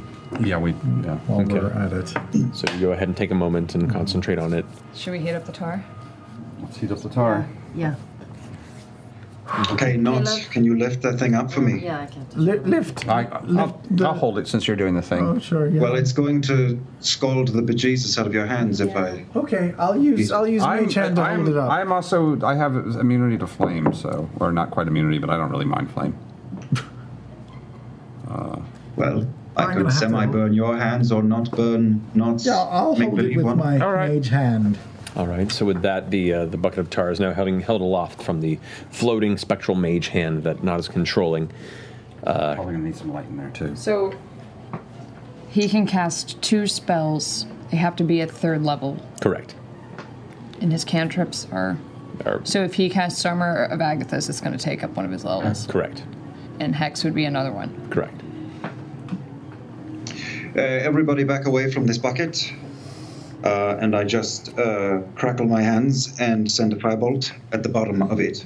All right, so being careful not to destroy the bucket itself, which, while it is made of metal, you're uncertain of its structural integrity, but you do focus on kind of a slow burn of this flame, kind of controlling the firebolt to be a gradual burn. As you do, you watch as the metal iron at the bottom of this bucket begins to heat to a dull orange, into a brighter orange. And after a few moments of concentrating, you can see what looks like a faint... The tar seems to be heating, and to a fairly more liquidy consistency than its rather cold and more solid form that you found it. That is the most relaxed that spell has ever gone. At which point the 3rd lock comes off. The guards begin pulling the chains through the various loops until eventually the door is exposed. It opens, and on the inside, there's a few steps that descend into what looks to be a double door beyond that. One of the doors is partially open, and it is darkness with a faint red glow beyond that. This place is creepy as shit. Yeah. I turn to one of the guards. Is there any light in there, or are we going to need to bring our own? There's probably some light, but it wouldn't hurt to bring your own. Especially for that one, and points to Caleb. Yeah, Yasha, could I Do you need borrow a torch from you? Yes, of course. So your hands are free to work. Yes, good idea. Here. Danke. Ford's gonna go ahead and cast Armor of I also have a hooded Agathis lantern All if you like, if you'd prefer. himself. So as Ford touches the front of his chest armor, you watch as the cold air kind of solidifies, Next time. giving this mist and bits of ice crystal protruding from his leather armor. Hope that was a good call. It'll be What fine. did Ford do? All right, And Bo puts on her goggles. you got it. Eldritch Blaze. As all of you are kind of ushered past the metal door, the guards all kind of gather on the opposite side, and the lead guard led you, and it goes, very well, may the Platinum Dragon guide you. So here's an addition. Closes the door, and you hear the chains kind of the opposite side being locked as you all kind of turn back, looking down the 6 or 7 feet of descending stairs before it levels into the double doors partially open and the darkness beyond. And that's where we're going to take a quick break. Oh, we were about to fight. Well, we're going to go ahead and dive into that just because if we go into a battle, it might take a little while. We'll take the break now before that, and then we can dive into it immediately as we return. Let's try diplomacy. Perfect. Yeah. Shiny blade balls are easy to talk to. Dear spinning death machine. Phantasmagoria. I'm definitely having some. Yeah. Alrighty, guys. So we'll be back here in a few minutes. We're going to go and take a 5-10 minute break to get ourselves comfy, food, water, and other releases of functions. Thanks, Rissa. And we'll see you guys here in just a moment. So hang tight in the chat if you want to. We'll have a couple of fun videos to watch. And once again, if you haven't seen the Kickstarter of these awesome minis, you can go to critroll.com for all that information. I have the links there to the Kickstarter. The guys at Steam Forge did an amazing job, and we hope you like them. All right, we'll see you here in a few minutes. Mom deserves the best, and there's no better place to shop for Mother's Day than Whole Foods Market. They're your destination for unbeatable savings, from premium gifts to show-stopping flowers and irresistible desserts. Start by saving 33% with Prime on all body care and candles. Then get a 15-stem bunch of tulips for just $9.99 each with Prime. Round out Mom's menu with festive rosé, irresistible berry chantilly cake, and more special treats. Come celebrate Mother's Day at Whole Foods Market. Everyone loves a good family mystery, especially one with as many twists and turns as June's Journey. Step into the role of June Parker and search for hidden clues to uncover the mystery of her sister's murder. Engage your observation skills to quickly uncover key pieces of information that lead to chapters of mystery, danger, and romance. Each chapter uncovers a collection of dazzling hidden object spectacles for you to solve. You can collect scraps of information to fill your photo album and learn more about each character. Plus, chat and play with or against other players by joining a detective club. You'll even get the chance to play in a detective league to put your skills to the test. It's June's job to discover the truth behind the unexplained death of her sister. June needs your help, detective. Download June's Journey for free today on iOS and Android. Being far away from family is never easy, and sometimes it's hard to fully catch up via texts or calls or FaceTimes. But one picture is worth 1,000 words, and with Aura Frames, it's never been easier to share your cherished moments with your long-distanced relatives. Aura is a Wi-Fi connected digital picture frame that allows you to beautifully showcase all of your favorite memories in one display. To set it up, all you have to do is connect your Aura frame to Wi-Fi and then use the Aura app to add an unlimited amount of photos and videos from anywhere in the world. With my family in the South and myself here in LA, I bought an Aura frame for my mom, and she is always so excited when I upload new pictures of my travels, my friends, my husband, and of course, any adorable pictures of our dog Omar. Right now, Aura has a great deal for Mother's Day. Listeners can save on the perfect gift by visiting auraframes.com to get $30 off plus free shipping on their best-selling frame. That's AURA frames.com. Use code Critical Role at checkout to save. Terms and conditions apply. In the business world, we often hear expressions like time is money and work smart, not hard. What these essentially mean is that the more efficient your operations are, the more work can be done in a shorter amount of time. So if your business is getting overwhelmed by too many manual processes, too few employees, and no source of truth, graduate to NetSuite by Oracle. NetSuite is the #1 cloud financial system, bringing accounting, financial management, inventory, and HR into one platform and one source of truth. By bringing all your operational tools to NetSuite, you can cut the cost of multiple business systems, reduce manual errors, and increase your overall profits. Over 37,000 companies have already made the move. Save time and money and see how you'll benefit with NetSuite. Backed by popular demand, NetSuite has extended its one-of-a-kind flexible financing program for a few more weeks. Head to netsuite.com/criticalrole. netsuite.com/criticalrole. netsuite.com/criticalrole. Why, hello there. This is Critical Role's resident art dad, also known as Liam O'Brien. We are continuously amazed at the artwork this community creates. That's why each Thursday at 8 a.m. Pacific, we share a curated gallery of submitted fan art over on critroll.com.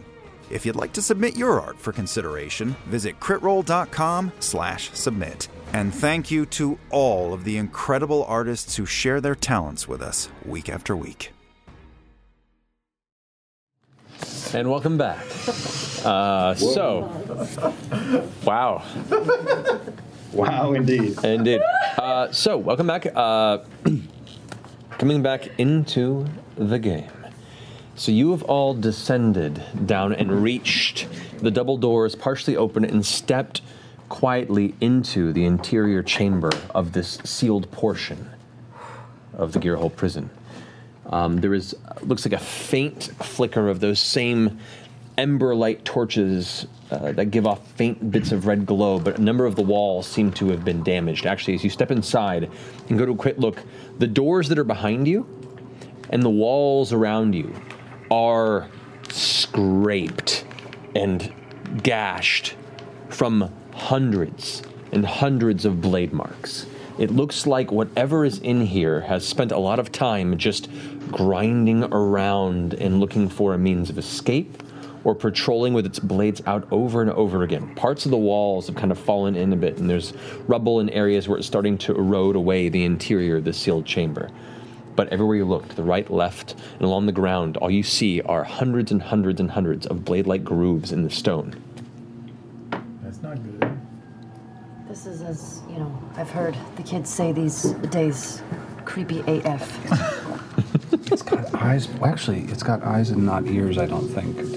When we saw the blueprints, was there any way for it to detect sound, or was it all visual? Without your massive intelligence roll, you weren't able to discern that information, unfortunately. I'm going to assume a guess. So there...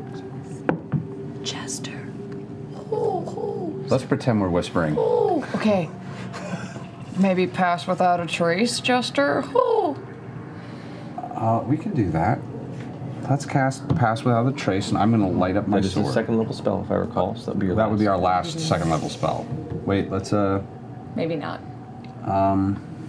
Maybe not. Maybe not Pass Without. Let's do Spirit, because once it sees us, it doesn't matter anymore. So let's not do that yet. Okay, never mind. Let's do. I'm going to just light up my swords. Both of them. Yeah, with ice. Okay. So that's brings me down to 49 points of hit point, 49 hit points. So that's fun.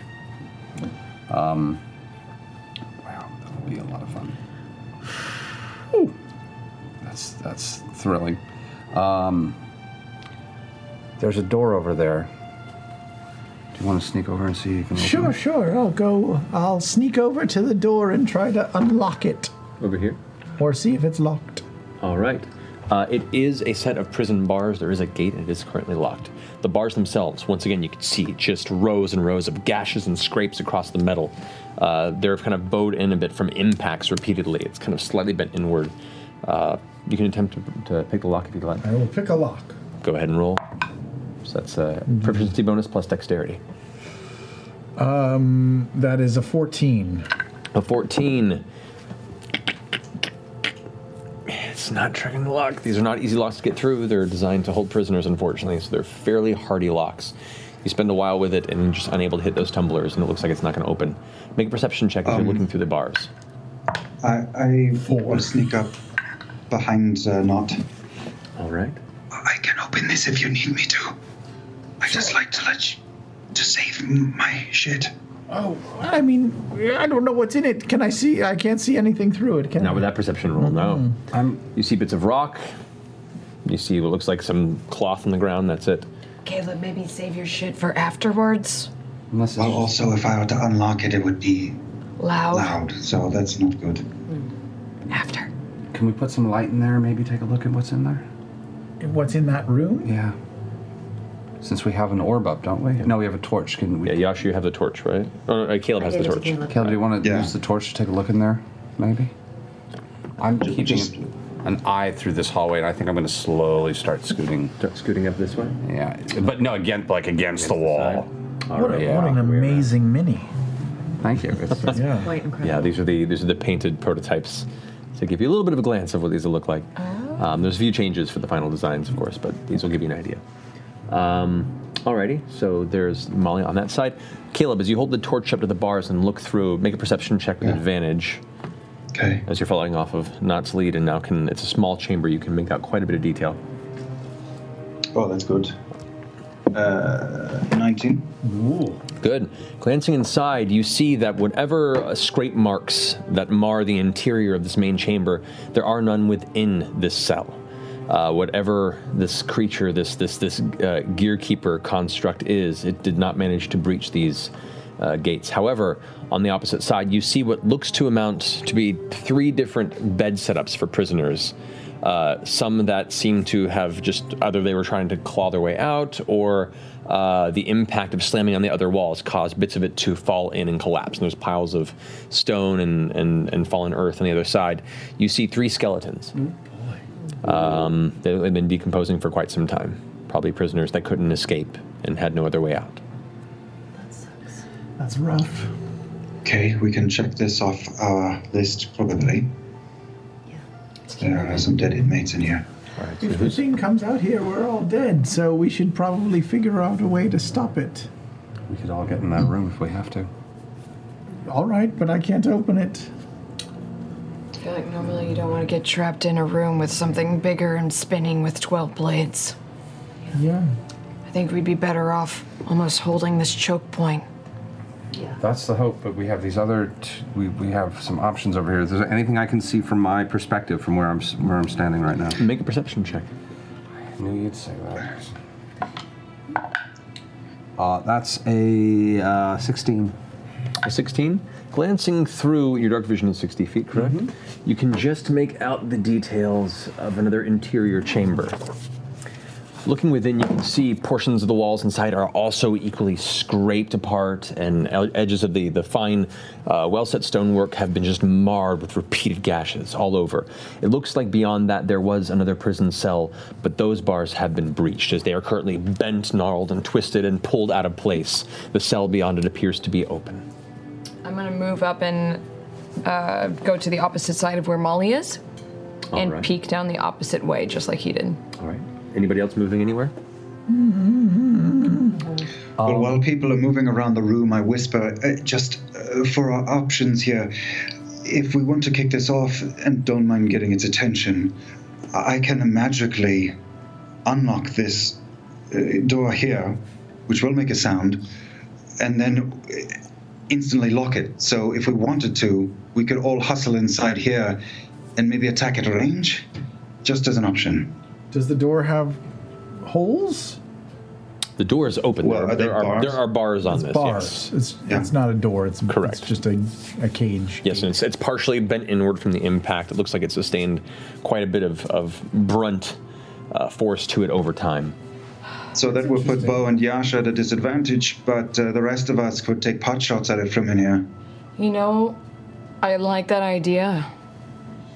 Maybe Yasha and I can stand and kind of hide and crouch in the corners while you guys get its attention and shoot it from range. Because what I would be afraid of is if we were all in there and it eventually did what it did to those bars over there and busted in. And we were all sitting ducks on the inside. But if you guys... I could be wrong. But if you guys got in... With what I know how to do, I don't think it can do that to this door for a short amount of time. It looks like it... You have a plan. Well, I'm talking about magic. I can magically seal this door unless it has a way to deal with that. We'll not be able to get through. That's pretty good. Let's move quickly, though. Make an intelligence check, Caleb, if you don't mind. That is 15. 15, okay. And you were referring, I believe, to the spell... Arcane Lock. Arcane Lock, right? Yeah. So...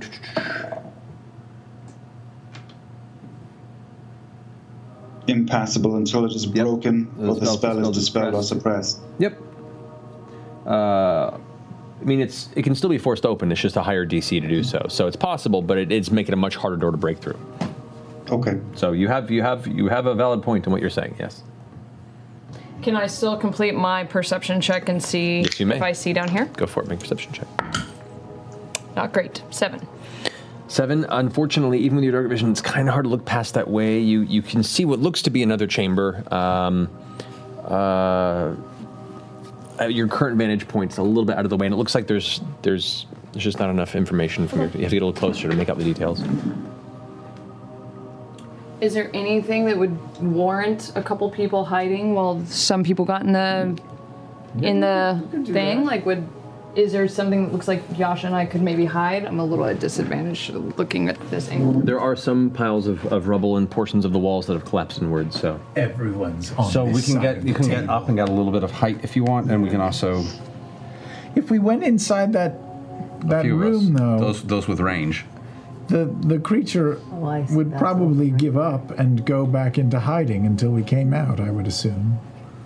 Maybe, maybe not. Maybe it would just keep pounding until you died. You could still mage hand the tar between the bars, right? Sure. Let's try it. You don't even have to put the tar inside. It can be outside and That's just what still I'm mage hand it. Caleb, can you still, can you lift that gate spell if we need to get it back out? Yeah. Instantly. All right. So, Yasha, we're going to be on the outside then? Yep. That's scary and dangerous. This is scary and dangerous work. Wait, are you and Yasha going to be on the outside? Well, we don't have any range. Neither do I. Yeah. So you're going to be on the outside too. I thought we So put all the it's the, ranged people in there, draw its attention, it would attack them, and then while it's there, we can all gang up on it. 3 amigos. A terrible idea. But go for it. So, what are you guys doing? Yeah, let's do it. So wait, so you bruisers, you're staying out here? But we're going to kind of hide amongst this rubble on the opposite side, and you guys are going to start. Yasha, where are you moving Yeah, to? we're gonna hide behind the rubble. Right there? There, yeah. And Bo as well. Bo, you moving over here as well? Yeah. Alrighty. Can I kind of get up on top of the rubble and crouch down? And I'm going to attempt to hide in the corner. It's going to be hard to hide and climb it as well. Just like a crouchy crouch. Kind of do about there as good as we can get there. Oh, Yasha, before I forget, I got you something. You did. And I hand her one of the silk flowers from the festival. It doesn't press well, but you know. It's still gonna be very special. Thank you, Mommy. God forbid we live. You staying there? Yeah, I'm gonna stay super crouched and. Does Chester have her spiritual weapon out? She doesn't yet. Okay. Maybe she can get it ready. She's gonna Wait. Wait, what? What wait? I am out. I do not have the components I need for Arcane Lock. Damn it. What do you need? No. A lot of gold dust. A lot of gold dust? Anybody got a lot of gold dust? I know. Can we grind some gold really fast? Yeah. File some? Quietly file down gold coins? Yeah. Okay. All right, well, plan B. Never mind. That's fine. Do you want me to scout ahead to the area that you've Or the seen? cat. Yeah. Oh, or the cat, yes. How about the cat goes to the area where Molly has seen, which, Liam, for you is the bottom left of the picture I sent you of the... Yeah. So where are you sending Pumpkin? Down here. Into the last unexplored room. Okay. No, this is the one that... First unexplored room. The first explored room that Molly has seen a little bit of. Sorry, I was looking in my spell book and not paying attention to you lot. What were you hoping for me to do? Send a cat. We're sending a cat to take a look. Scout with cat. Kitty scout. Okay. So may be the end. All right, so I'm going to back as far away from that door as I can. Alrighty. And I will send Frumpkin in. All right, so moving back in the corner with Bo and Yasha. Put it about there, we'll say.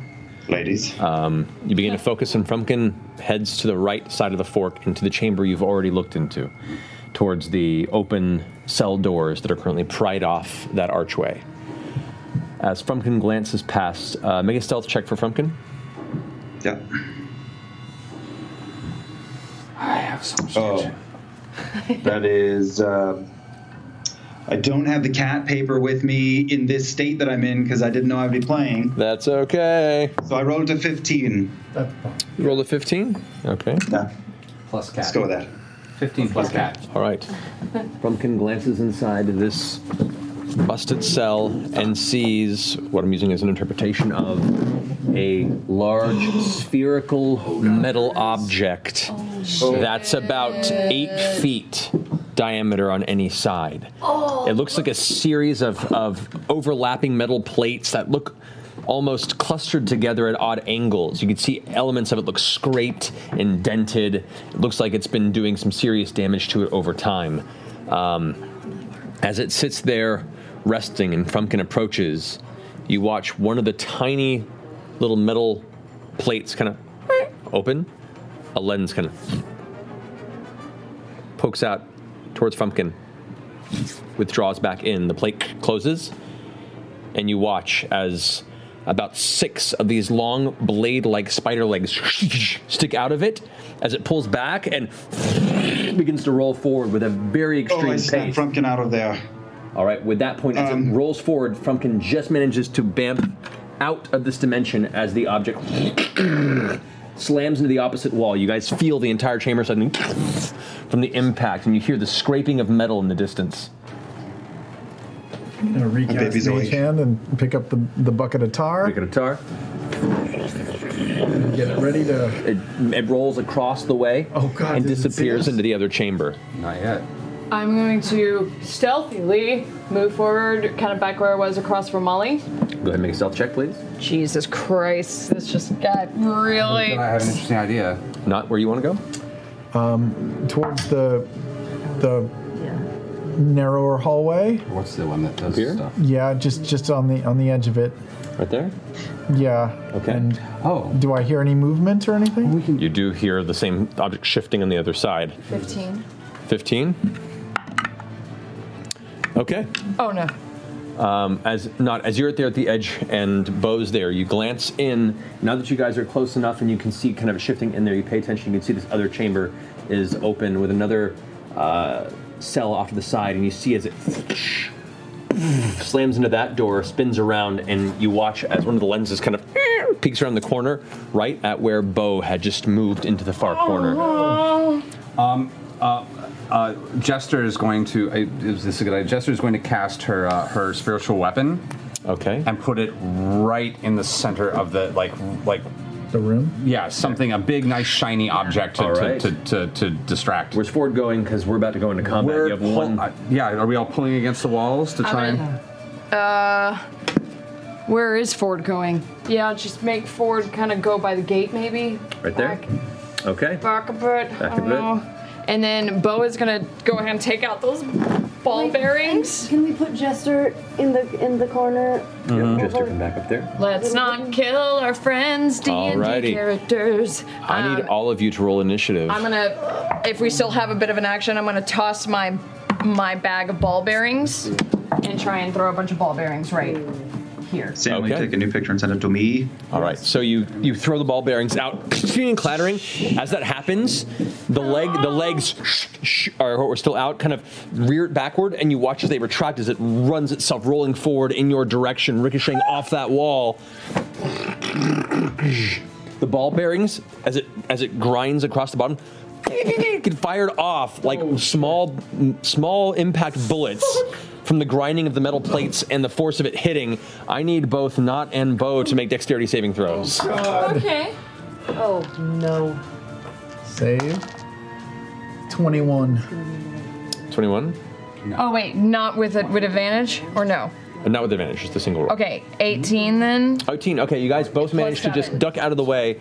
They don't seem to hit you. It's only a handful of them that, upon the impact of it hitting stone and being pressured beneath, they kind of just shoot off in your direction. Volleyball bearings don't work.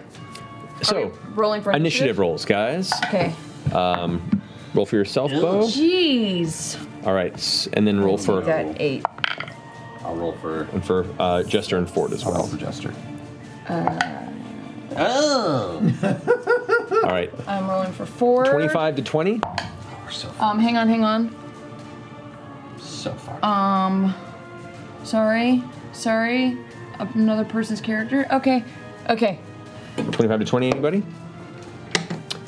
20 to 15? 19. Whoa, who are you? I don't know. You were. Yasha. But I don't know what to do this early on. It's gonna be a lot of dodging. 15 to 10? Ford is 14. All right. Bo is 10. All right. Okay. 10 to 5. 7. 7 for me as well. All right, and Jester is 6. So Caleb and Jester going in the same. At Caleb and Jester are 6. Molly and Not are both 7. 7. Got it. All right. So top of the round, as you see it come riding and curve around the corner and slam into that wall, the stone kind of bends inward even further, and you can see bits of the masonry kind of flake and fall off to the ground, clattering in small bits of stone. It turns, and you can see now the 6 kind of spider-like blade legs sticking out of it. 6 more shoot out of the top of it, and all kind of begin whirling around and spinning. And there amongst this chaos, you see the lens kind of sitting right there, kind of just barely peeking through its armored shell. With that, Yasha, you're up first. Okay.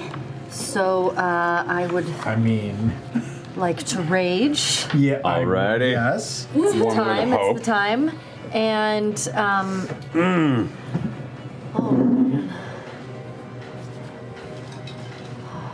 Can I? Do I just go in? Yeah, man. All right. This is it. Can I get to it? I know. 5, 10, 15, 20, 25, 30, 35, 40. You just barely get into its range with your barbarian speed as you rush in. Anger out of your face. You draw your Magician's Judge blade in the air. Oh no. Do you have advantage? I didn't reckless. Okay. 11. 11, unfortunately, does not hit. Your blade scrapes across its armored exterior, not finding purchase in any of its innards. Do I Divine Fury? Can you do on the or only The if first attack that hits. The first attack that hits. Correct. Okay. Can I use my extra attack? Yeah, you get that every round. Extra attack. Right. Come on. Okay, that's better. That's 21. 21 hits. Go ahead and roll damage. Yes. Okay. This is it. We're so fucked. 2d6. Kick it in the ball. Hey. Okay. 12. Yeah. So it's you roll 2d6 for the weapon. Yeah. 3d6 for the Divine Fury. Oh, 3d6? Oh no, it's additional half your level, isn't it? Yeah, which was a 3 plus 3, right? It's 2d6 plus 3. 2d6 plus 3, right? Yeah. And then so it's, 12. 12, and your rage damage, which is 2. Oh, great. So, yeah, 14. And then, is there Divine Fury still, or is No, that, because that's only if the first. Well, no, it's the first attack that would hits. be a first attack. So I'm Okay, saying, okay. yeah, you get Divine Fury for this hit because the first one missed. This one does get it. So. Okay. So an extra d6. Oops. Okay, an extra 2, so 16 total. Okay. So with that, the first strikes off, the second one you bring down, and you watch as the blade carves down, and one of its metal arms kind of bends off to the side, and the blade actually digs into some of the gears. You watch as Yasha's blade finding its way in, sparks go, and it's shrieking off, and the blade gets jettisoned off. You have to kind of like hold it before it gets shot outside of it. The clockwork kind of pushing it out of its innards. The armor plate kind of clicks over and guards its space. All right. Okay, I'll stay. Did it lose a blade just now? It looks like it's bent back a bit, but that's... Okay. All right, that ends Yasha's turn. Ford is up next. Yeah, Ford. All right, Ford's gonna cast Hex. All right. Hex. Hex, ma'am. I'm gonna hex that robot. Hex the robot. With that, the robot is. I am. Oh, yeah. Hang on, wait. That doesn't, nope. It doesn't mess with the armor of Agathis. Just checking. Yep. All right, so you do have a concentration spell on forward for this. That is Hicks. And then he's gonna take his falchion, he's gonna flip it, and he's from the hilt, he's gonna go, and he's gonna cast Eldritch Blast, because I saw him do that once before. Like a from the hip shotgun. He did it before. I'm just ripping it off from Travis. So it's 2 shots, so go ahead and fire twice. Pew, pew, pew, pew. 15, 7 plus 8. 7 plus 8, 15. You fire, the Eldritch Blast hits and actually disperses against the armor. It does not hit. Right, that magic shit. He's gonna try it one more time. That's balanced. Okay, that's better. 13 plus 7. 20 does hit. So 20 hits. So roll a d10 plus 4. Plus another d6 for Hex. 4. No, right. Not a d4, plus 4 damage to whatever you roll in the d10. Oh, I'm sorry. Yeah. d10 plus d6. Me don't know how. 6. Sorry. 5 plus 4 is 9 damage. Plus 4? 3 from... No, that's it. I rolled a 3 and a 2 plus the 4. It's not a lot of damage. 9 damage from the Eldritch Blast. The second one does manage to pierce some of its armor, and you see within the interior of it, there's a flash of green on the inside. You see it kind of curl around from the interior, almost looking like cracks in the armor are suddenly glowing, and then no more. That finishes Ford's action and what bonus did you action. roll to hit? Forgot to do something. Say again. What did you roll to hit? I rolled 21. 21, so we know 20 hits. Yep, thank you. Okay, and now Beauregard. Is Ford going to stay where he is? Yes. Okay. Because I'm scared. Bo is Bo doesn't go yet, because it's now the Gatekeeper's turn. I'm sorry. That's okay. I didn't know. Yeah. That's all right. So, the Gearkeeper. Wait till we're a little deeper into it. Beginning of its turn, it's going to go ahead and attempt to roll over Yasha to go into the chamber. Yasha, you need to make an athletics or acrobatics check. Come on, girl. Okay. You got this. You're raging, so you have advantage on your acrobatics check. That athletics is also pretty sweet, though. Okay. Good advantage. Oh. 9. No. So first off, you suffer I rolled the wrong one. 7 points of piercing damage as it just rolls over and the blades kick into you. Is that halved? It is halved. Raging? And an additional 3 points of bludgeoning damage as you're crushed beneath its weight and you are knocked prone. So that's a total of, you said 3 and, I'm sorry. It was 7 points of 7 damage? before 3, so it'd be 10 halved, so you take 5 points of damage. 5 total. points of damage. Okay, That's okay. Okay, that's fine. It does I'll take it. roll past here, stopping at this point. It'd be about here, I think. As it spins this direction. It's the things that drew its attention originally, which is Bow and Knot in that corner. Knot, you do get an attack of opportunity with a melee weapon if you have one, but you have your crossbow out. I probably have my crossbow out. So you don't get much of an attack there. I'll hit it with my crossbow. Roll an attack. Improvised weapon for a melee. Yeah. Ridiculous sort of bow. 18. 18 just hits. Yes. Nice. 18 is what hits, y'all. Do I get a point of damage? You get a point of damage. Yeah! Oh, boy. Eat it! Your hand crossbow, as you slam into it, you look back and it looks like some of the wood is splintered somewhat, and you're like, oh, it's not enough to the point where it looks like it's not going to function maybe, but it's going to need some repairs. I need a new crossbow is what I need. Yeah, you do. There you go. All right, so as it turns around, you watch as the front of it, where the lens is, the lens retracts in. No. The plates in front suddenly open, leaving what looks to be this open black vacuous space, almost like a mouth or a gate opens in front. At which point you hear this very high whirring, winding sound. You see sparks inside, and a blast of heated shrapnel shoots outward in a 30-foot spray. It can do that? Against both of you, right Clef, there. you madman. So I need you both to make a dexterity saving throw, please. Oh, rough. 12. That's not too bad. 22. It's a success. So you take half damage. Okay. That is okay then. 25 points of piercing damage to you, Not. Because I hit it with my thing, do I no longer have a reaction? Correct. Oh, shit. Now you know about the reactions. 25 points of damage? Piercing damage, and halved for you, so you take 12. 12. That's its shrapnel blast is done. That's the end of its turn. That brings us to Bo. You're up. Yeah. Okay. They're being hit with hot shrapnel. I'm gonna kind of do a cool pole vault over Nat. Something Over cool. Nat? This way?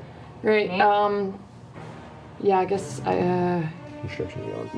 yeah. It's over Wait, Nat. where's Yasha? Yasha's here? Yasha's prone in the ground. I'll right get there. on the other side of where Yasha will eventually be. Oh, so around here? So on this side of it. All right, you're moving Let's into go. melee? All right. You got it. And then attack. Go for it. Whack it with my stick. I'm gonna try and jam it up in between one of those You also gears. have the mouth, you can throw the tar in there, so. That's terrible.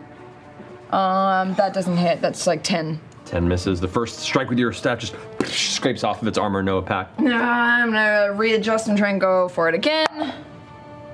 That's the exact same roll. Those are 2 2s in a The row. second one, you strike again, this time when the blade swings outward, and thankfully the blade doesn't hit the staff to cut the wood. However, it does the backhand impact it and prevent the blow from actually striking its body. 2 2s. That's excellent. And I guess I will do an unarmed attack. All right, so you're going to punch the armored sphere. Frustrated that I can't get my staff up there, I'm just gonna go and try and whack it with Go for my it. fist. 17, which just misses. Just misses. Or not so much a miss. You hit it, but you go, ping! Oh! Oh! Oh, you can feel that in like from the knuckles to the funny bone. Do I have any more movement? From there, it's fine. You have 10 feet. Can I kind of back up toward, or even get this? I'm just gonna stay where I am. Okay, finishing Bo's turn. That brings us to not Oh wait, hang on. As a bonus, no, I already used my used your bonus bonus action. action. Fuck. Okay, keep going. That was not cool. So, is its lens out? Its lens appears to be out currently, just kind of surveying this scenario. Yes. Go for the lens. Go for it. All right. Bonus action, I will use the mage hand to deliver the tar right on that lens. All right. I'll say for the purposes of aiming on this, with your intention, go ahead and make a d20 attack roll, adding your perception bonus. Oh, well, there is no bonus to that. And that's how do you feel about that? Well, it fell, so we'll never know what it was. 17! 17. I'll say for the purposes of that, because it's not armor you're trying to strike through, it's just trying to aim for a position. That will be enough. So with that, the tar, with a toss, all across the lens. At which point you see it, the sticky, still kind of warm, thick tar kind of spray onto it and kind of get inside the interior of its armor for the moment. Yeah. The lens starts like, and you hear what previously was, now that it's close to you, you can hear there's hundreds and hundreds of small clicks and winding sounds on the inside. There's now a rapid as the lens is trying to find some sort of direction. It is currently blinded. Yeah! Our plan worked perfectly. How far am I from the thing? Technically, you are 10 feet from it. Do you think I'm in melee range? Probably. Well, the blades have a bit of reach, so you are It's a technically 10-foot blade reach. Then can we call that? Can I use my action to disengage? You can use your action to disengage. Yeah, I mean disengage generally is an action. Okay, I will disengage and run. All right, which direction? Just straight to the place it just came from. All right, so you can get there. Mm-hmm. All right, you can go one more if you want to. Sure. All right, so there you go. You can still keep it in your visual range, but that's 30 feet back, and now you spin around with your crossbow. Yep. Not suffering any attacks of opportunity. Okay. All right, Molly. All right, can I see anywhere where there seems to be a crack in the armor and make a... You may, yes. Or you can go ahead and try and inspect. I just want to see if there's anything that looks like a good target to just start doing some damage to. At the moment, it hasn't taken a lot of damage, and it's hard to see if there's any. Like to start. Is there a plate open or anything at the moment near me? The only plate that's open is the one that has the lens visible, but it's kind of really close to the body, and right now there's a blade that's just kind of spinning in its space. So I'm going to try and get to the side without the blade, and I'm going to take a couple. I'm going to try and chop open one of the plates on the back. I'm going to start hacking away at it. Okay. So well, actually, there's even with the blades, there's an open place right now. Is there a place for me to start poking the tender insides? At the moment, not really. Like it's still fresh in battle, and its still armor plates are pretty much protecting all of its. All right, I'm going to try and find one armor plate and just start going to town. All right, so where are you going to attack it from which direction? I'm going to run to like I want to get its left hind quarter, so I'm just going to run over to the opposite side of the. I'm going to like flake it with the lollipop. With the lollipop. Alrighty. So you're going to get it right there on top of the door. Alrighty. So go ahead and take your attacks. All right, first attack is a natural 20. Nice. Go ahead and make your damage on that, and then roll the second attack. So that's 2d6. 2d6 with ice damage. All right, so that's 7, 14, 15, 16, 17 points of damage. 17 points of damage. Nice. Next attack with the same sword. Actually, I'm so sorry. That's the wrong sword. That's 17. 18 points of damage. 18 points of damage. Because that's Summer's Dance. Correct. Okay. And then the next one, the Summer's Dance again, is not quite as good. That's 12. That does not hit. Does not. The first strike carves through, and you watch as some of the armor bends inward, and as you cut through, plates kind of bend inward and have to try and retract to protect, but they're getting locked in place. Like you've actually bent them to the point where they cannot reform this armored mesh that it can. It's kind of like trying to correct itself, but busted in place. The second strike, as you come down, one of the blades kind of catches and parries it off to the side, and no impact on the second blow. Okay, going for a third strike. Go for it. 14. 14 does not hit. This is a tough mother. You go to strike a third time, you do hit, but it just kind of doesn't cut through. The blade shakes a bit, and you pull back, cursing yourself. Is it worth seeing if it's gonna? Well, it's blinded, so it doesn't actually like it. So it's got a disadvantage if it tries to even hit me with an attack. So I'm gonna try and back off and climb up that. For those questioning. Even though it is blinded, it lowers its attacks. Some people are like, attacking things with blindness have an advantage. Because it is nothing but a spinning whirring of blades, and technically it has multiple forms of sight, it is not taking disadvantage, or not granting advantage on the attacks against it. So I'm just going to try and crawl up hop up that hill really quickly. Alrighty. So you try and move this way? Yep. All right, so you're hopping up this edge as high as I can get to get out of its range. Okay, so that would be probably over here, best you can, to this end. Right over there. All right. So you managed to scoot yourself up to that side, climb away. It does swing out towards you. It does have disadvantage on the attack because of the blindness. So that will bring it to a 13 to hit. That does not hit. So you just managed to duck out of the way. I don't have a reaction anymore. Ooh, nice. All right, so that ends your turn there. That brings us to Caleb and Jester. Do you? Uh-oh, we can't hear you. We can't. Why can't we hear you? There you go. Yeah, we can hear you now. Oh wait, do it again. Can you hear me right now? Yes. Yeah, okay. I'll go, but I can't see. The map is a pixelated mess of shit from my point of view. After Mollymog cleared the way, is the thing on its own? Is it in a 40-foot cube of empty space, or are any of my allies? No, it is surrounded. There's Bo to one part of it. It's about 10 feet from Yasha and about 15 feet from Molly. It's a pretty tight box we're in. We're in a tight box. Yeah. Slow is out the window. I pull out my clay cat's paw and mutter a few words, and I will cast Maximilian's Earthen's Grasp, and a soil cat's claw comes up out of the ground and swipes. It needs to make a strength save. 16. Strength save. Yes. That is going to be a 15. What is your DC? 16. 16. Oh! All right, go ahead and pass place. And it takes 2d6 damage. Damage. So hold on. Damage. Is now in New Zealand or? 2d6. It takes 5 points. 5 points of damage. Got it. Alrighty, so it is held in place. Have to use an action to break out. That it does. Okay. That ends your turn. Caleb, are you going to stay back in the corner where you are? If I can squish even one square further away from it, I would. All right, you are backed up into the corner as far away as you can get. That ends Caleb's turn. Jester's up. What are you guys doing with Jester? First off, we're going to have the spiritual weapon take a swipe right at where the plate's already broken and hit it again. Okay.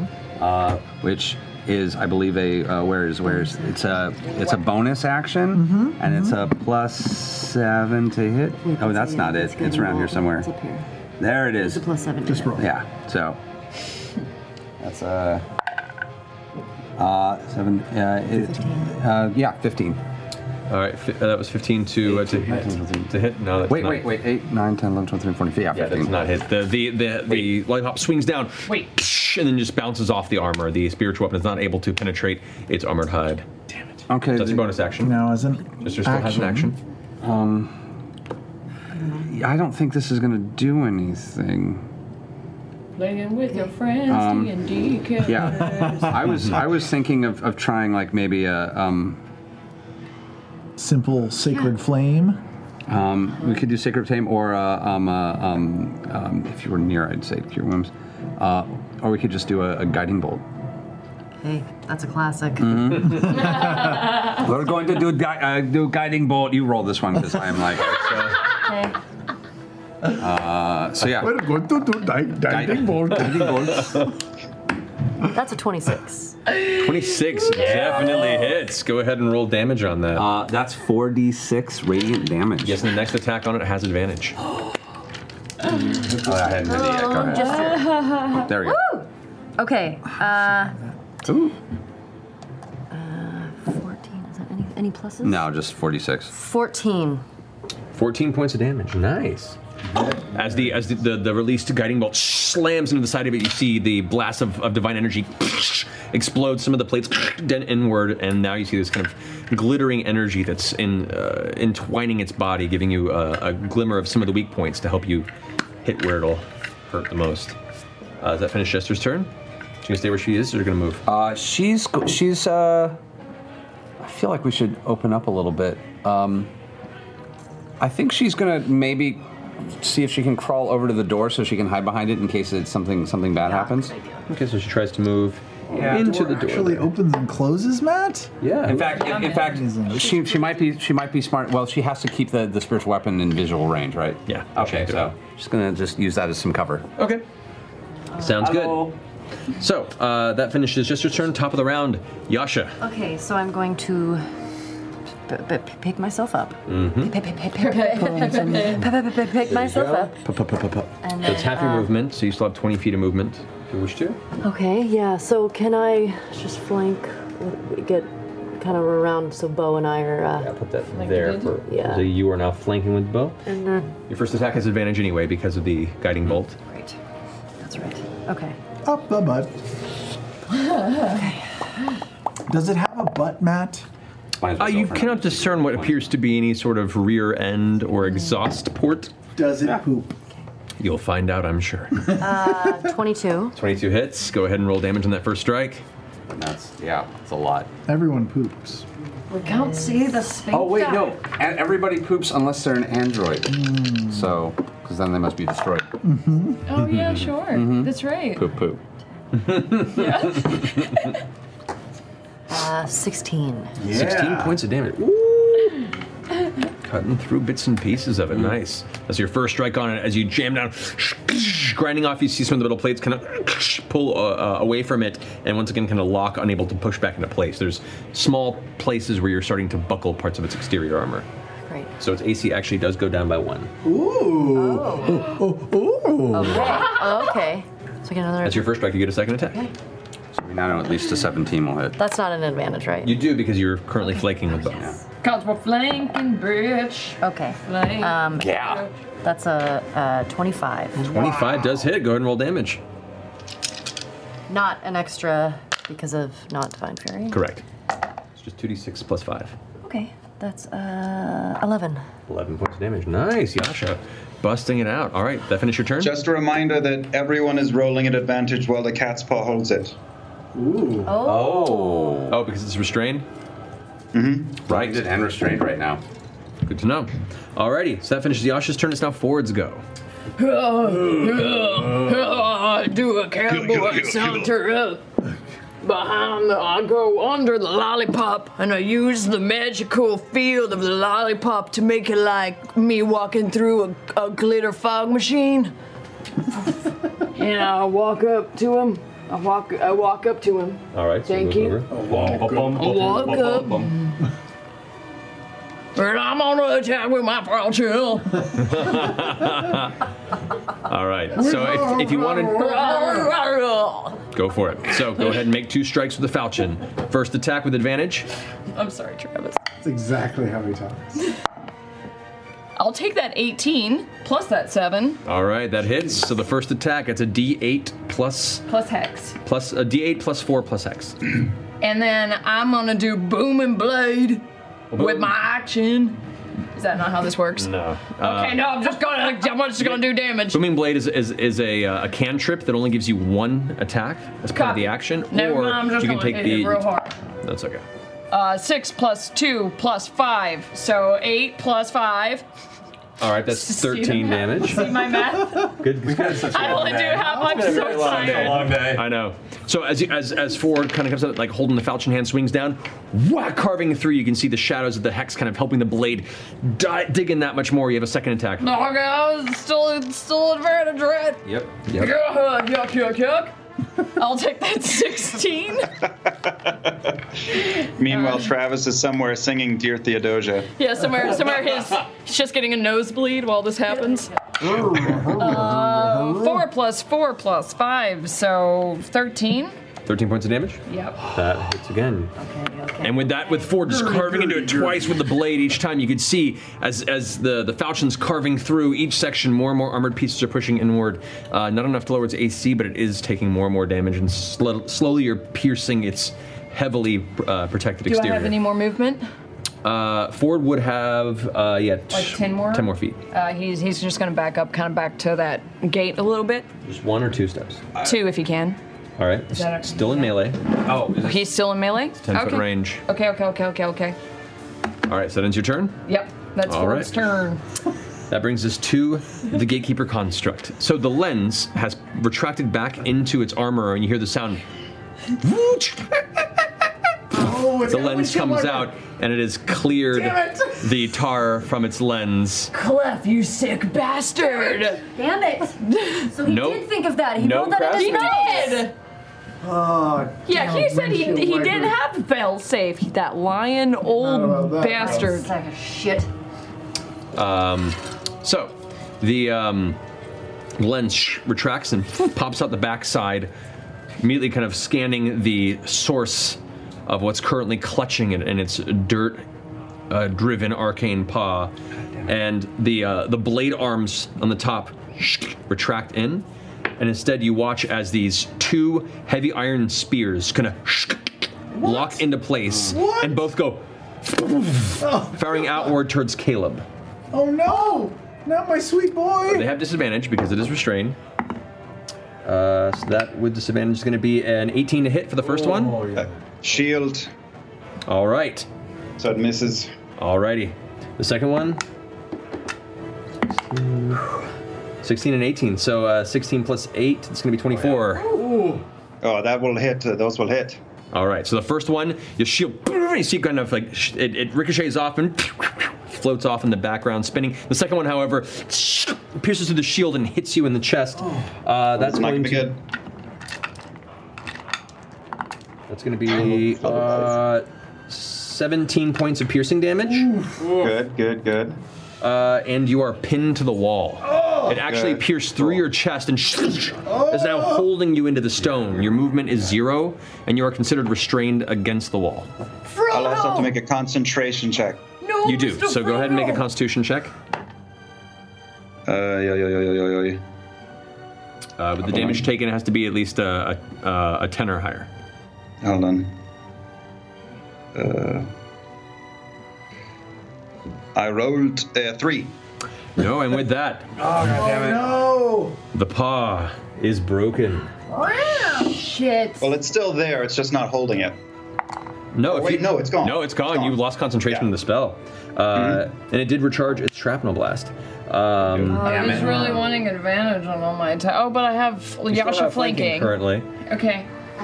All right, so that being the case, it's going to go ahead and that finishes its turn. It's going to stay put because now the blades now grind out again and begin like just whirring and spinning around its orb-like body. That brings us to Bo. Okay. Bo, at the top of your turn, because you are within 5 feet of it, you automatically take whirling blade damage by being in proximity. Matt, was that 17 points of damage? That was, yes. I'm also in proximity. Yes, you do. So at the top of your turn, you'll take it as well. So that's 6 points of slashing damage to you, Bo. Now take your turn. 5, 6. 6. Apply changes. D&D Beyond! My mustache is falling off, so I better hold it on with another mustache. No. Go, my turn. No, stop. Just. Fucking Sam. Okay. I'm having internet problems. Yeah. You. It's better. Okay, I get an advantage on this attack, right? You do, because you're flanking. Okay, I'm gonna try and once again get up in those plates. Get up on the plates. That one's cocked underneath. Okay. Undercocked. I'll take. No, it was cocked underneath. It was tilted. It was undercocked. Okay. That dice is weird for that because then you rolled Then I the won't- d20 I twice. won't use it. All right, so roll the second one. Okay, 17 plus 7. For the second strike. I rolled both at the same. No, first a strike. The first roll you have is a 4 on the top, so roll for your second die. Okay. Just keep it kosher. Okay, it's still an 18. 18 hits, yeah. All right, so go ahead and make your strike with your staff.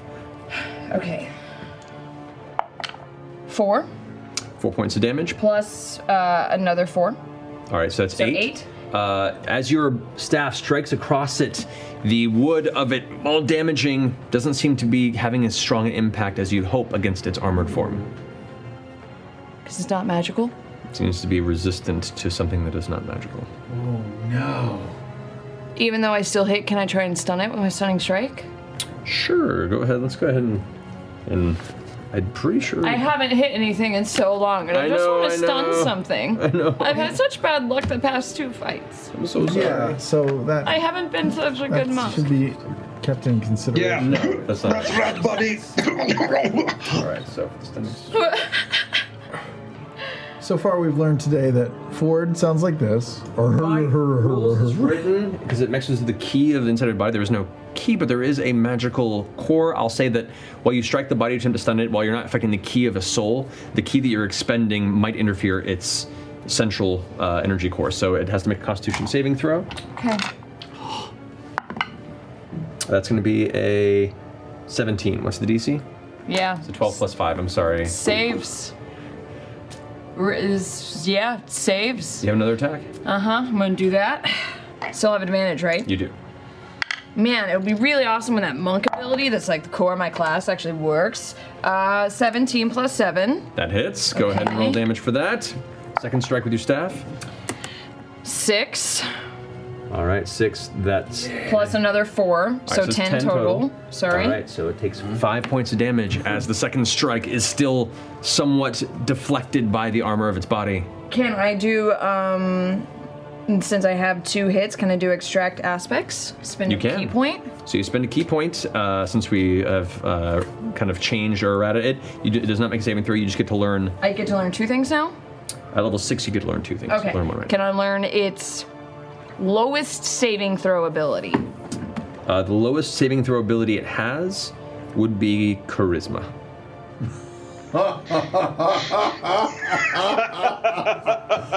Useless. Not against some spells. Yeah. Hey, Molly, you Those want to really mock nervous. this asshole to death? I think it would still go poorly, but let's see. If it comes to it. Okay, I'm going to take my last attack. Okay, go for it. Still at advantage, right? Yep. It's your bonus Okay, action. I hit with a 15 plus 7, so That hits. 22. All right. And then I have d6 now. 5 damage. 5 Roll damage, 1. reduced to 2. All right. This time you do hit with your fist. Again, it scrapes through the armor, and you're kind of bleeding at the knuckles from the impact. It's just hard to break through its shell. Feeling so useful, you This guys. is a rough fight for a monk at level 5, unfortunately. I got a crazy idea. Does that finish your turn, Bo? Poor Caleb. Yeah, I'm gonna stay exactly where I am. Okay, that finishes Bo's turn. Not Molly, you're up. You first, please. I'm just gonna scoot around and fire a crossbow at it. Go for it. That's a 15 plus 7 to hit. That hits. Go ahead and roll damage. Is it within melee and stuff? It is. Well, that wasn't good at all. Hey, Mo. So that's 8. 8 points of damage. All right, reduced in half because it is a non-magical source. that's That is 4 awesome. points of piercing There to you it. go. The bolt disappears through I'll its use armor. my Fury of the Small. Okay. That's another 5 points. Are you using my friend's success to try and make me feel better? No, he actually only did 4 points. Sam only did 4. Oh, you're trying to use my friend's the failure to bolt make impacts me feel better. and pierces through most of the armor and gets stuck there. It gets kind of stuck in some of the gears, and you see some sparks Or, from the you know, inside, the but monkey. it doesn't fully pierce its shell. Terrible.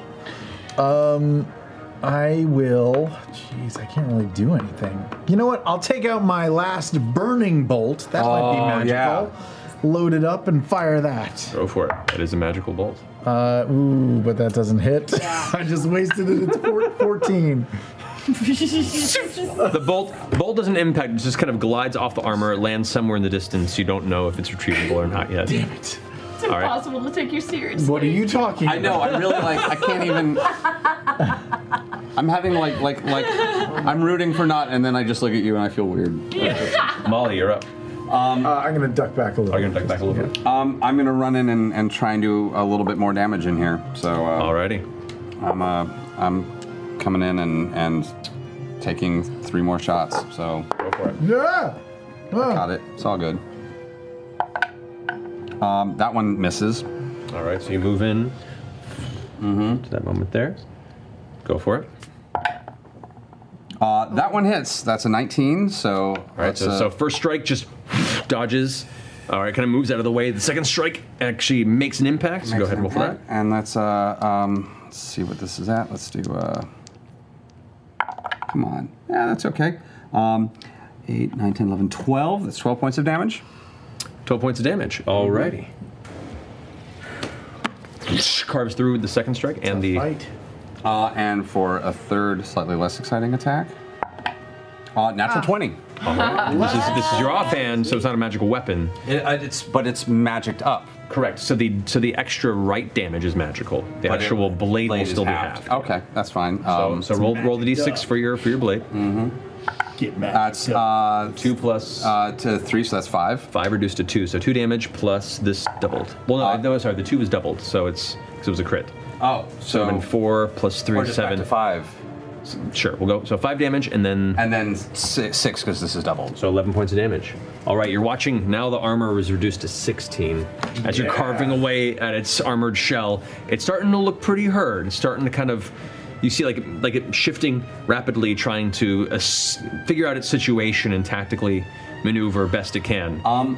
I'm gonna see if I can hop back up out of. Am I ever getting out of melee, or am I not getting out of melee when it's If you back all the way up to here, you can, or all the way up to the It'll top. still get an attack of opportunity on me. Though, Yes, it will. Without disadvantage now. At the moment, no.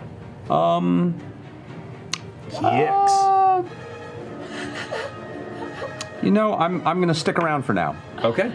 I'm just gonna make sure that I'm just gonna keep a flanking point, and I just want to make sure that I'm like,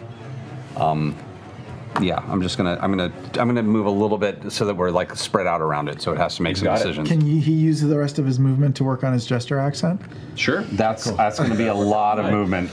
Caleb and Jester, you're up next. So Caleb, you're currently pinned to the wall. You're muted. Also, I can't hear you. What comes after Jester and I in the Yasha initiative does. order? Yasha does, and then the thing. Yes, Yasha, Ford, and then the thing. Yeah. And Jester Yasha, okay. is with you. Yeah, I know. Okay, so I am having trouble thinking straight because there is a blade through my gut and or ribcage, so I just grasp the cat's paw again. I don't try to pull myself loose, and I cast Max Earthen Paw again. Again? Okay, then. Yeah, strength save. Strength save as the paw reaches out once more to grab it. That is a 19. That saves. 14 plus 5. Sorry, man. That's fine. Alrighty, so the paw, you're still maintaining concentration, but it did not seem to grasp it at this moment. Alright, that ends Caleb's turn. Jester's up. No, don't do that. Don't go back. Sorry, keep going. Oh, yeah. Try No, something I'm defensive or just, something healing based, do you think? How are you doing, Caleb? Bad. Okay, so unless we're going to do this, we're going to run out and cast Healing Word on Caleb. Okay, so step back through the doorway right there. Yeah, and What it's level? Level 1. Cause, Alright, so a d4 plus 4 to Caleb? Yes, 1d4 plus 4. So that's 7 points of... So, Caleb, you heal 7 points. Yes! That's bonus action from Jester. What's next? You can only use a cantrip since you've cast a bonus action spell. So I can... Also the spiritual weapon? Spiritual weapon's a bonus action. You already used the healing word, unfortunately. But I can use it in my action for the bonus action. It doesn't work that way. You can't up a bonus action to an action? No. Man, I'm going to try something... Oh, so I can't cast anything higher than level 1 either, can I? A cantrip. Or a cantrip. I can only cast a cantrip at this point. Right. Okay. I would have done that in the reverse order if I've been thinking about things. Oh, what do I got? I've got, But Caleb's healed a little bit? That's Caleb's healed, and that's good. A little bit. Do we want to try... Do you think... Yeah, I say give it a go. Let's try Toll the Dead. Alrighty, Constitution saving throw. Wisdom saving throw. Wisdom for Toll the Dead? You Trying. It's not working. You point at one creature you can see within range, and the sound of says you succeeded a Wisdom saving throw. Take 1d8. It is Wisdom. You are right. So that would put it at a 14 because it has no Wisdom modifier. 15. So it 15. So it takes the damage. Go ahead and roll. and it's if the target is missing any of its hit points, it instead takes 1d12 necrotic damage. Yes. So, But you're level 5, so technically. No, that's what. Technically. I mean, it's a 5th level character, 2d12. so it's 2d12. Technically. All right. That's 17 points of necrotic damage. For a cantrip. Boom. It's really good. It's not too bad. Not too bad. All right. That's going to finish Jester's turn. Does she want to move?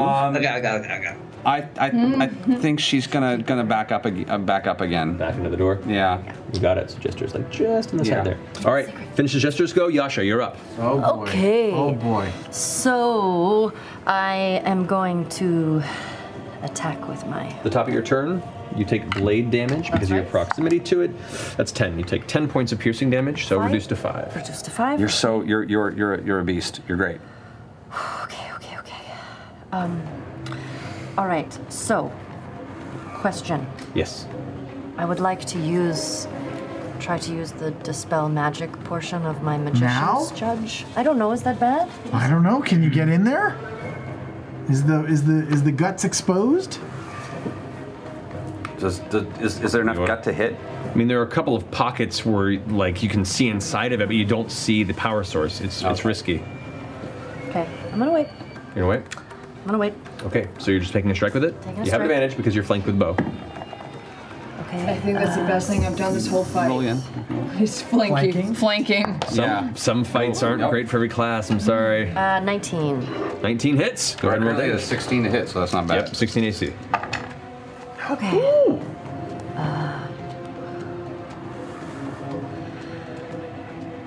17 points.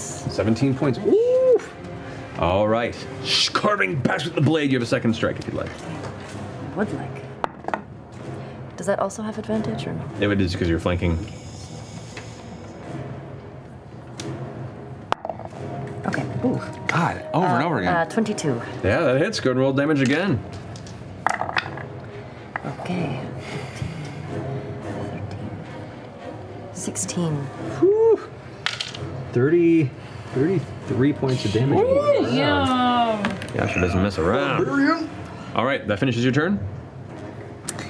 Yes. All right, Ford's up. Okay. Ford's gonna walk up. Yeah, I'm a warlock. And he's That's going. what he sounds like. Yeah. Hang on. First, he's gonna do. That's all I hear. I don't think this is a concentration thing. It's a bonus action. He's gonna do Hexblade's Curse. Correct. You can do that. It's pronounced Hex. Hexblade's Curse. It's so much fun to make fun of him when he's not here. No. I don't know I think you need at some point you may need another mustache. I feel like I'll gain a bonus to damage rolls that equals my proficiency modifier. So additional 3 damage per strike. Damage. That's pretty good. Should have done this forever ago. Yeah, but now you know. But I don't you learn know. the classes I'm you go. not a warlock. Exactly. And first attack. Still with advantage, right? No. You're not flanking with anybody. Oh, you're not flanking with anybody. Oh, he's not. He is it's not. Just you have to be directly across Yasha from each and other. I. So first attack with the falchion. Plus 7. So there's 2 attacks there. Oh wait, sorry, but I'll take it. Those That's first 2 both attacks, attacks. 17 and 14. Yeah, both would hit. So go ahead and roll damage on each. So D8 plus D8 plus 6. D8 plus 7 on each attack, plus a D6 on each. So go ahead and roll that. 6 plus 7, so 13 on the first for the strike. first one. Same, 13 on the second one. Nice. It's starting to look pretty rough now. There's parts of it's like kind of breaking it down a bit, and you see it's shaking, and you're seeing little sparks on the inside as gears are starting to connect where they're not supposed to and grind against each other. That finish Fort's turn. Yeah, can you back up again? 5 feet or 10? 10. One more, and I'll take an attack of opportunity. Up to you. I mean, If he does an attack of opportunity, if I move forward back, then we get a sentinel strike, right? Technically, if he takes it.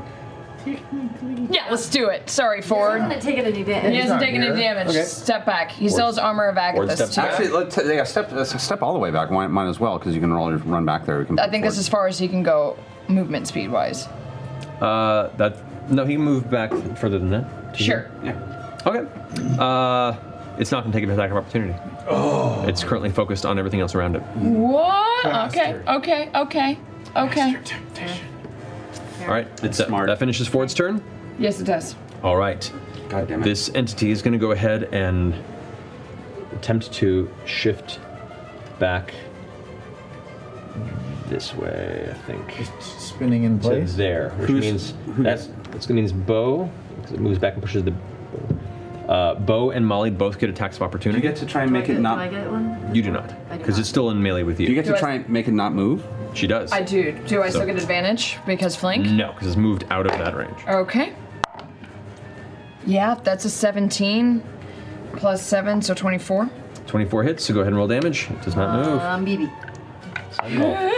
That's an 8 on an 8 plus 4. So 12 damage. 12 reduced to 6. Got it? And he does not move. Nope, he gets stuck there. The bane of all GMs everywhere. I don't still get to take my attack of opportunity, even though that No, happened. he did not technically move out of it. It's sticky. It's one of those weird things where he doesn't technically move beyond the range, but he tries to. He tried to, and I'm trying to make a jab. I'll let you have it. All Sure. right. No, I'll take no advantage. Just You have no advantage. Okay, I thought I might be flanked. So currently, no. You need something right in that there. corner to flank. That's fine. Up there. This is no That's 16, 17, 18, 19, 20, 23, 24 to hit. And roll damage. Mm-hmm. That's dual sentinel. 5, 6, 7, 8, 9. That's 9 points. That's 9 points of damage. 9 points of It's the first thing I've done all damn fight. Oh no, so 5, 6, yeah, 9. Well, it angrily is going to go ahead and open to do its shrapnel blast. Yeah. Oh boy. Where? To. Oh no, Caleb's here in that cone. Ford. Caleb! Oh no, he's dead already! Oh god! How long have you been like It was that powerful. So I need Molly, Bo, Ford, and Caleb, and technically Jester as well. She really But she, Yeah. is she behind the door? She didn't close the door there. She stepped into the space to maintain eye contact. Open the door on your mystery date. Yeah. So that'll. Caleb, you Dex have to make a dex save. Dex save? Dex save, please. All right. 20. Yes. That's a success. How? That is a How? failure. Roll a To a 19. wall. That's Dex save. 22 for me. That's a success. Oh, you're not there. Not. I spun myself like a pinwheel. Ford, Jester. Ford and Jester, if you could. Marisha, do one for Ford. Don't fuck. Ford 10. Gill. Oh, good. 17 for Ford. 10 for Jester. Okay. 10 for So everyone Jester. saves except for Ford. It's 27 points of piercing. Sorry, Jester. 27 points of piercing damage, halved to be 13 points of piercing damage Do to I everybody. save? You rolled a 14. A 14? No, you do not. So you take the full 27 points of piercing damage. 14 points of piercing damage. 13. 13 points. I had 27 hit points left. 13 for you. No shit. 27 for Jester. Bo's unconscious. Unconscious. Again. How about you, KK? Low. Low. Okay. Low. Still pinned. Ford took Jester took a full 27 How's she? Jester took a full 27? Well, she rolled low for her dexterity. Yes. So Yeah. so yeah, Okay, 27 okay, points of damage. Um, And then Is that the 13. whole, or did you not do the whole thing? All right. I'm up. I'm fine. All right, and that's its action. It is locked in place and it can't move. Its speed is 0, frustratingly. Alrighty. And Caleb, I need you to make another concentration check, please, from the damage you took. So. What? Nothing's up. I thought your other cat hand. That failed last time. It failed, but doesn't it? Can you still try it every turn after, or is it a one-time cast thing? It can break out of, use the strength save to break out of it, and it exists, but if I fail my concentration check, it goes, right? But you've recast it. Didn't you? Second time, it succeeded immediately. Right. But when you create it in space, it stays there. It just stays there? Yeah, and then as an action, you can cause it to try and do things. Would they break out the restrained target? Great. Great. Then that means it's just standing there. Right. Well, make a concentration check to see if you maintain the spell. Yes, sir. So higher than a 10. 12. 12. All right, you succeed. You maintain concentration. All right, that finishes his turn. Bo, you're up first. You do, Bo. Well, Bo first takes. Roll a death saving throw. That is the thing I do. Well, you don't have to roll. You take damage from proximity to it, so you automatically fail a death saving throw from the blades carving into your now unconscious body nearby. Do I roll again? Yeah, we're gonna have to potion it. Can I take the roll I just used? Yeah, whether you're rolling your death saving throw. 14. Yeah, so you're that's a failure and a success. Alrighty, that brings us to not Molly. You want to go first? Sure. Got any thoughts? I mean, I don't have much, so I'll just walk up there, poke around the corner, shoot a crossbow bolt, do my thing. Alrighty. That's a big hit, 25. That'll do. Go ahead and roll damage with sneak attack. Should have brought more tar. 10. Halved. 5 points of piercing damage on the first strike. Terrible. Do you want a bonus action attack as well, or? I guess. I mean, these attacks are so weak. Just don't know what else to do. She can bonus this and cure. We need I don't have anything else to do. Yeah, I guess I'll shoot another one. Why not? That hits 23. 23, go ahead and that's 1d6 plus. That's another 6 points, halved. 3, alrighty. It's still, sparks are flying, it's starting to shake. Molly, top of your turn, the swirling blades spin around and you take 8 points of slashing damage. It's your turn. 4, 5, 6, 7, 8 points of slashing damage. Oof, that's rough. Okay, I'm going to take 2 swipes at, and I'm going to try and move. I'm going to try and move somewhere where I'm flanking. Is there any flanking available at the moment? At the moment, for you, if you move over Bo's body. So that would be probably it's a tough call. I mean, I'll let you do it. If you want to, you'll have to be standing over her unconscious body. I was about to say, is in any way that going to give her a little cover at the very least? No. Probably not. I'll move in and then move around. Well, no, God damn it. It's up to you. Yeah, I'm gonna take a couple shots and see how this goes. Go for it. Take those shots, yeah, Molly. because I could use some hits that are all right. So those shots, yeah. Molly Mock. That's what we're doing. First hit. Don't throw away your shot. I'm not throwing away my shot. That's a 22 to hit. That hits. Let's hit that first thing. That's 6, 7, 8, 12 points of damage. 12 points of damage. Alrighty. Next strike. Next strike. That's definitely a hit. That's it's like 24 to 24. Yep. Go ahead and roll damage on this one. 6. So that's 10 points of damage. 10 points of damage. How do you want to do this? So So lucky. The blades are spinning. I'm just gonna go and I've got that one really soft blade and I'm rolling it and I want to see that like one little opening and I want it to bend. The sword just bends and like it does that Chinese martial art thing where it goes and just pops all the way into the center of it. I go wrist deep into the thing. The edges of the armor kind of scrape against your flesh, kind of pushing and cutting past skin, causing blood to just drip down your arm. But this is a natural state for you. And as the arm pushes into the center, there's a flash of blue light in the interior of its armored shell. You see, as this, it's almost like a glow on the inside of a cracked, dark orb. As you see, all the individual sections where the plate armors meet suddenly just glow with bright, vibrant blue-white light, and then go dark, and the whole metal object kind of hits the ground. All the legs go limp, and it just kind of rolls a little bit to one side, now inert and no longer functioning as a construct. That was a Chow Yun Fat moment. I got a new die, tiger. baby. Apparently. Does it look familiar, motherfucker? Is it the snitch? It's the nega snitch. The nega snitch. Where did you get that? I found the place where the snitch came from. I had them make me one out of iron. Wow. I love it. Really cool. Boom, motherfucker. We'll see how it fares. It's been middly, but done okay today. Yeah. X versus Sever. Gil has been a help today. Alrighty. So, as you all take a moment, Bo is bleeding out. No, immediately we're immediately going to help. Yeah, Jester runs up. Yeah. Jester runs up and casts Cure Wounds. Yeah, lay on. Cure Wounds? We got first level lay on hands. At first level, because I feel like that's what she would do. I'm really getting tired of this dying thing. I guess the unconscious thing. Yeah. No, really. I mean, you did some good stuff, and you kept it sitting. Yasha, Yeah. could you please come pull this lamppost out of my stomach? Yes. I go over and I here. Yasha kind of puts her foot up on the wall and with one big yank, pulls it out of your torso, Caleb. It was kind of about 2 inches from the side of your body and thrust through your abdomen.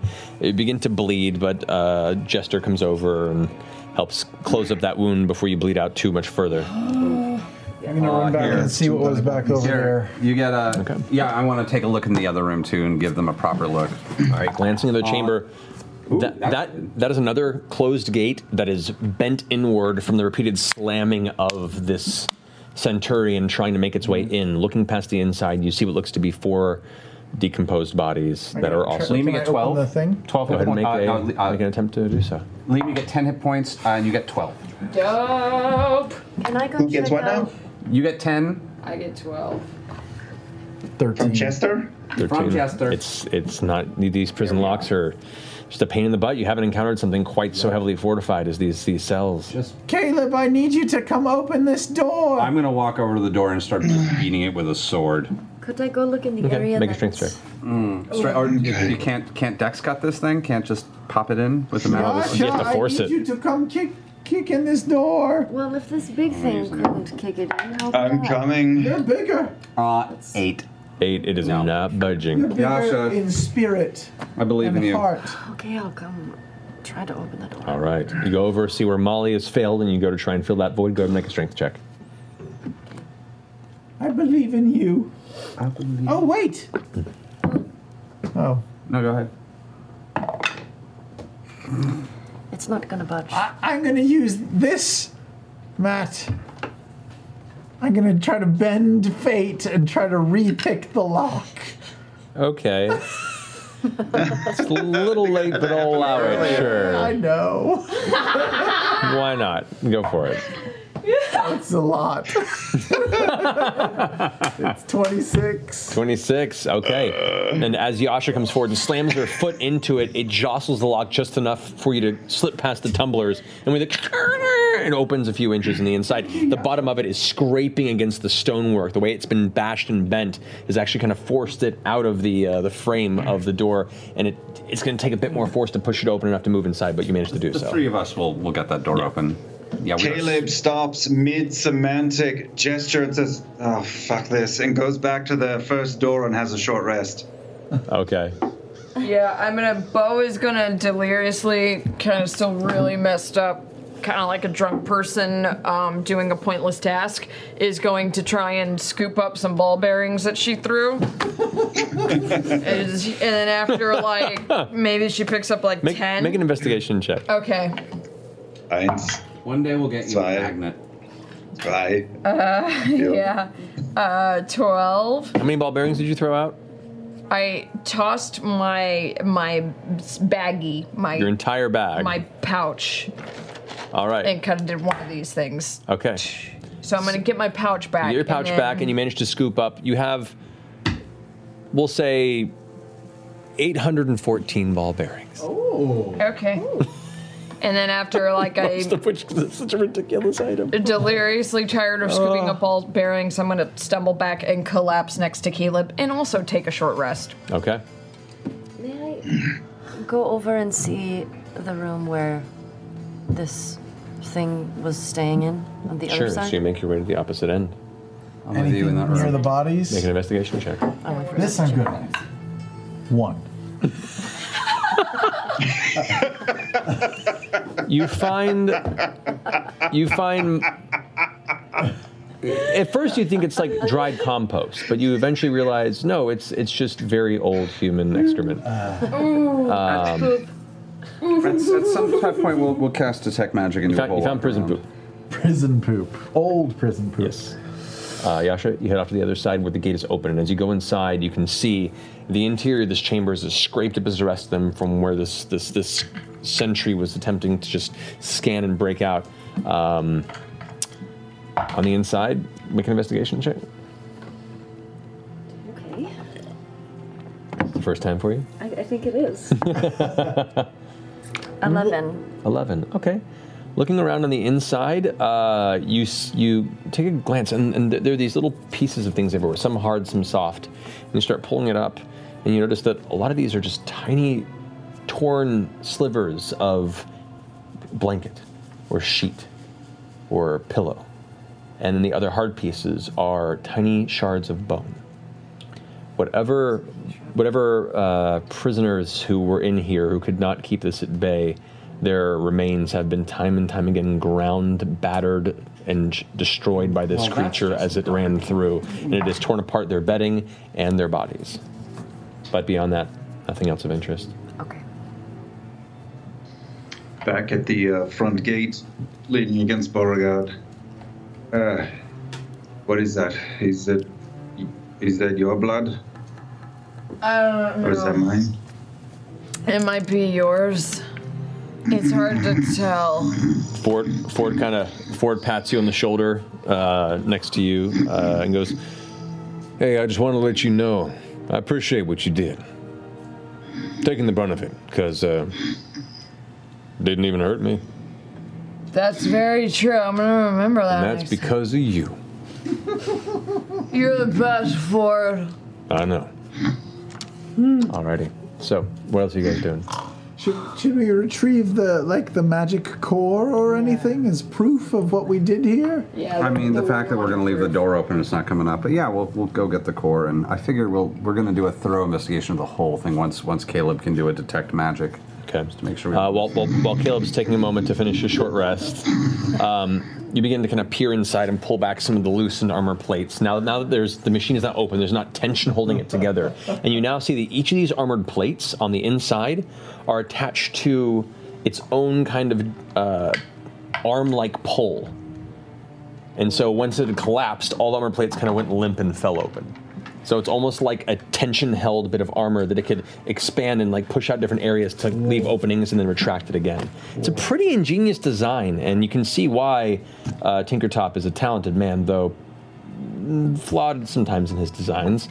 This is pretty revolutionary It's like as far as a weaponized version of one of those balls that you throw up in the air and it turns inside out. Similar to that, I guess you could say.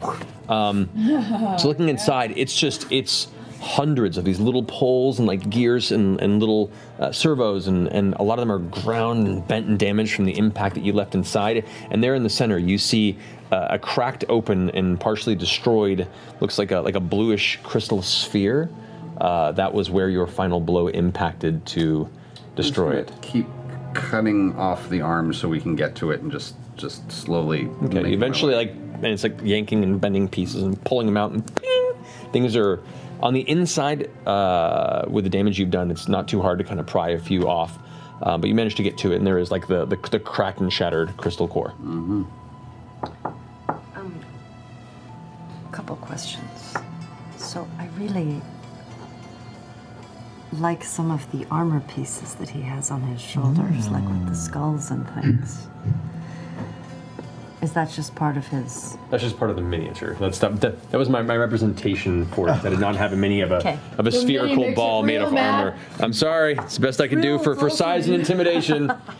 Been very busy. Didn't have time to make an entire mini of tiny spherical metal ball covered in blades. Been busy. Sorry. No, it's fine. It's fine. What do you even do? D&D. Well, let's take this stuff back up to the warden. We've had a short rest. Do you want to do a quick, and we'll do a quick search once you're, can you do a detect magic spell, Caleb? Yeah, I have a little bit left in me. Malimok, will you help me out, please? Oh, yeah, no, come on. That's all right. No, he's my pillow. Nope, Fuck you're you, good enough. Molly. Go fuck yourself, Bo. Come on. Okay. All right. Point me at the thing. So you do a scan of detect magic through the room over the next 15 minutes or so. You do a thorough pass around. Nothing magic catches your attention. I mean, most of the interior here is... actually, no, that's not true. Very faint magical auras from two kind of ember light torches that are on the wall. That faint red light that you've seen. It's essentially a very low light, ever-burning torch. I turn to Malimok and say... Yeah, the only thing magical is here is you, friend. Pat, pat on the cheek. And then I wander back over to Beauregard and I go to sleep again. All right, come on, we're going to get you guys out of here. We're going to go. Okay. All right, you pick yourselves up and you make your way back to the heavy metal door, which on this side, as you're looking at it, you can see the heavy scraping across it as this ball has also been pushing repeatedly into this one exit point. As you approach, it is still closed and presumably locked. Oh. We're done! Let us out! Guards! You hear some shifting behind it, and eventually you hear the familiar grinding of chains against metal.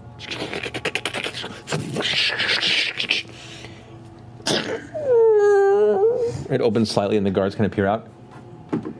You're alive? I'll hold up the glowing crystal. You should see the other one. Go check it out. And then a few, the gnomish guards kind of push past and head down.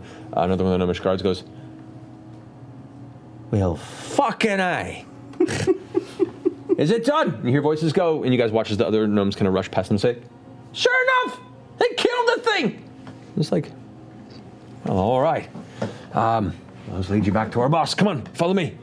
Beauregard just goes, it took a lot out of us. Yeah. And I pass out in Yasha's arms. Okay. Do I buy you this? You have to carry me. I got you, I got you. A fireman carries you. I kind of want to have an insight versus deception check on you. Make an insight check. All right. I ain't gonna mess with you. I just want to know. Nope, that's an 8, unless you roll really poorly. As I'm holding her, I will... I roll way better. All right. I'll cast Healing Hands. Aww. Okay. So go ahead and roll for Deep that. tissue. Yeah. As an action, regain number of hit points equal to your level. So you gain 5 hit an points. extra 5 hit points. It made me feel so warm inside. Come on, not. All right. How many hit points? 5. 5? Okay. All right. 5. On our way out, do I see my bolt anywhere? Make an investigation check as you glance around the space. 12. 12? Because it's a small space, you do manage to recover it. So you get 1 bolt back. It did not trigger. Oh, thank God. So it only triggers if it hits? Do you have 2 If it seems if it hits a target, an intended target possibly, or something hard enough. You rolled low enough where it didn't seem to truly impact, so. Okay. All right. Make a Fu Manchu check. You guys slowly make your way, guided back by the various guards of the Gearhole prison, to the office of the Warden Helm, where both Rissa and her father are waiting. As they walk in, you glance over and can see Clef. He's like, So, how'd it go? Any luck with the thing? Oh, you broke it. We did. We may need that later, sadly. I'm simultaneously impressed and kind of sad, but impressed mostly. It did work us over quite well. It was an incredible device. It really was. You could have told us that the eye had a protective windshield wiper device. It's more for when it's raining, or I didn't think it would be for tar, but good to know. Makes another note in his little pad. I'm gonna take the crystal back just because I'm so sorry we may need this. At this point, you see turning in the office vicinity, the Warden Helm pop and turns and says, "So, it appears my guards say that you are successful in this. That is very good. I am impressed. What is your names, if I might be curious?" We're the Mighty Nine. The Mighty Nine. Mm-hmm. All right. Good to know that the Mighty Nine can be relied upon in such situations. Are you staying in town for quite a while? I don't know how long we might be staying in town, so maybe we should go ahead and talk about that deal while we're here. Right. While you were down there, I got approval for about 200 gold from the Starosta for payment. I hope that is enough. Well, to get out the Schusters? Both of them? He doesn't know about the Schusters. Oh, but you talked about getting people out. Nope. Yeah, you did. We mentioned vaguely that we might want something. Oh, I'm curious as to what you're referring to. So we have some friends that are currently, I believe, interred here for financial troubles. Nothing dangerous, nothing violent, and we were wondering if we could make a deal for maybe some leniency, if that's possible.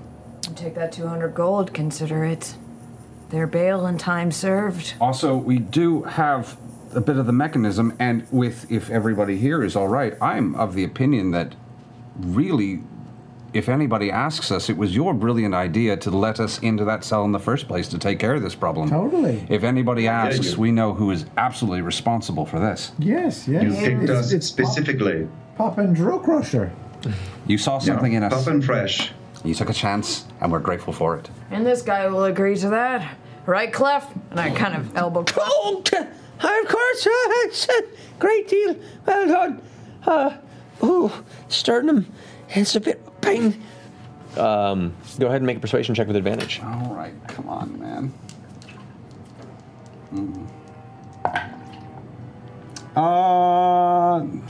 For fuck's sake. That's a 6. Total? 6. Why?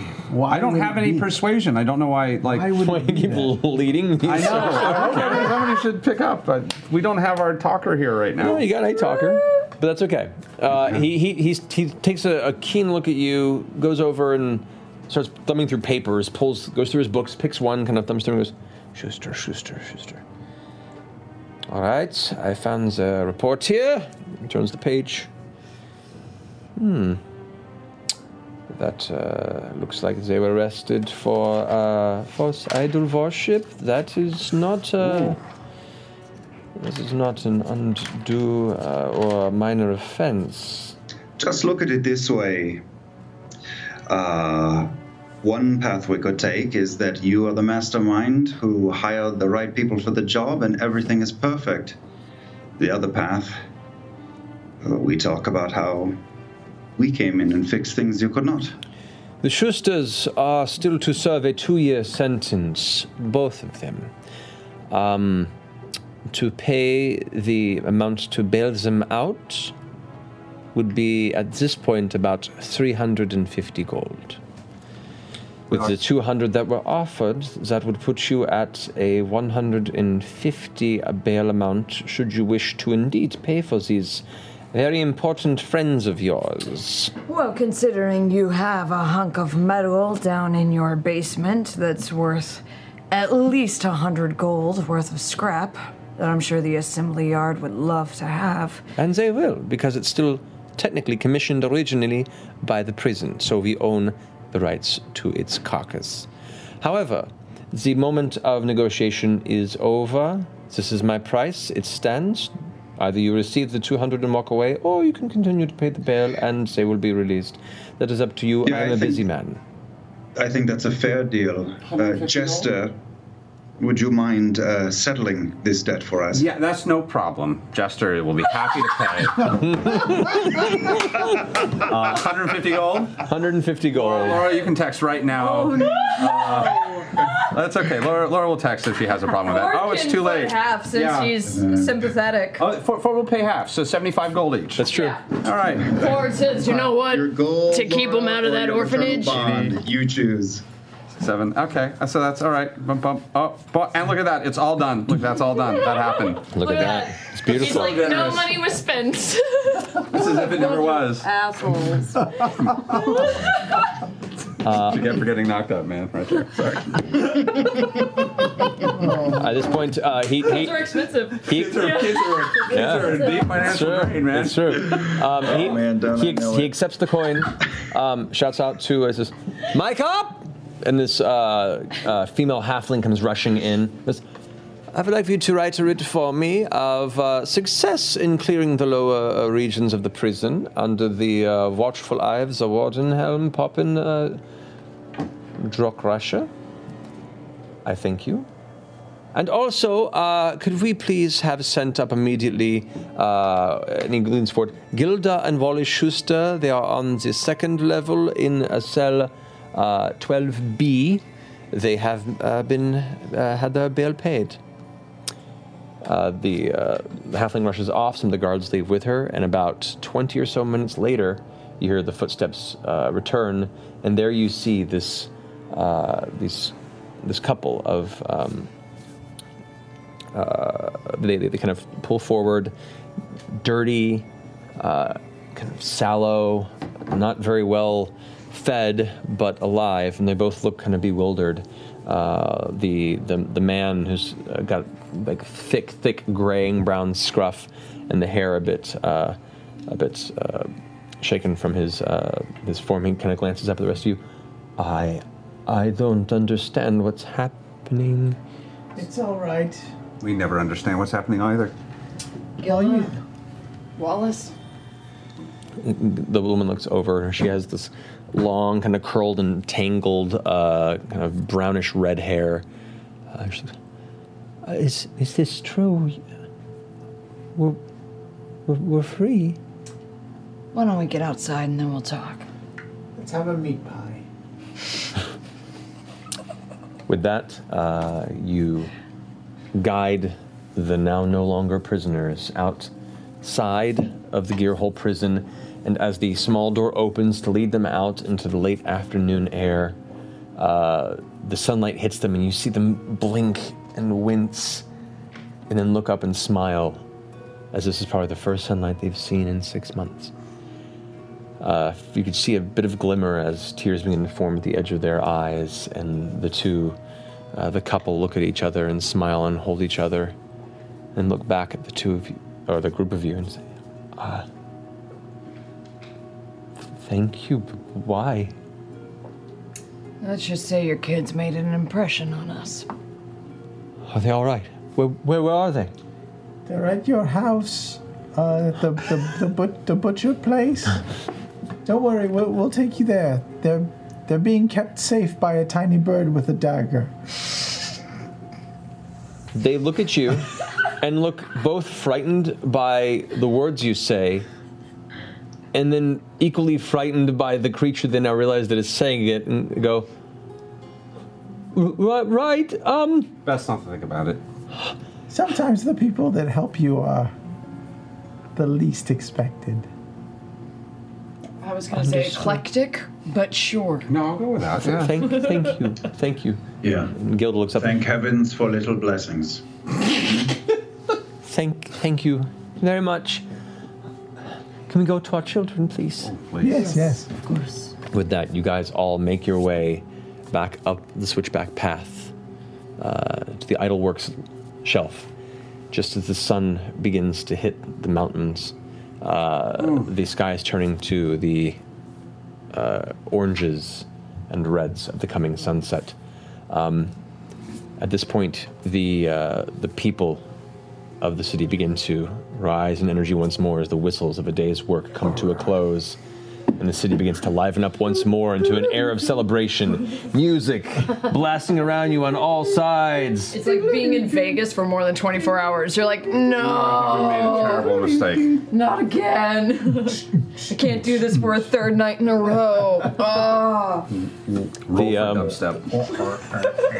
As you guys push through the streets now, the celebration expanding and exploding throughout the vicinity, your still kind of lingering hangovers from the night before, mixed with your physically damaged selves, make you less jovial in this space.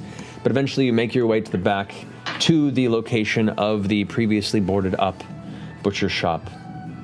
And at that point, it appears to be left alone, closed, locked, and as you left it. Well, your way was way more cool.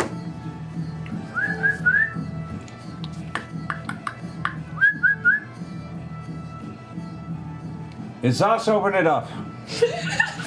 You hear some shuffling, and then the door opens, and you can see as Austin and Gale look past and open the door. And as soon as Gale can say, you're back, they look, and you can see their parents right there, just smile back at them. And with that, they just rush out, Gale and Austin, and just wrap their arms around their mother and father. Behind them, kind of skittering, you see Layla and Jude.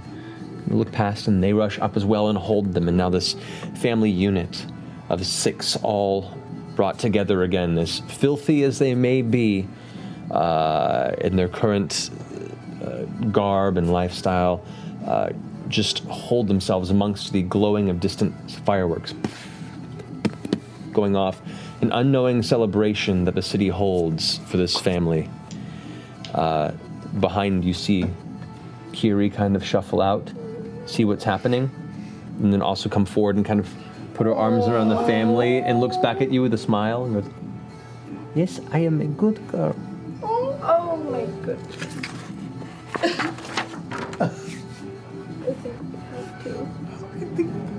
It's making me really This emotional. could be. I think this is this very could be our chance advantageous to find a good home for her. Yes, yes.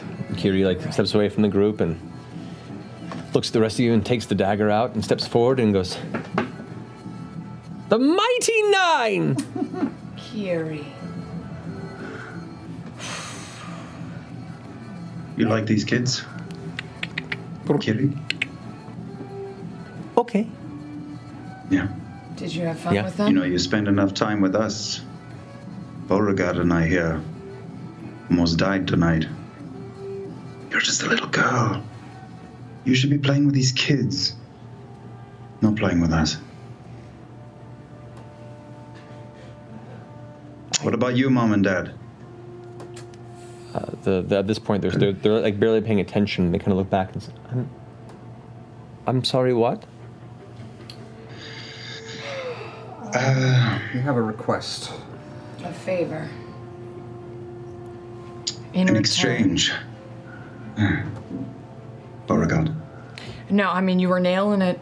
You were kind of did a Jinxies thing. Yeah. Ford kind of steps in next to you as well and goes, Yeah. "Look, no children should be without their parents.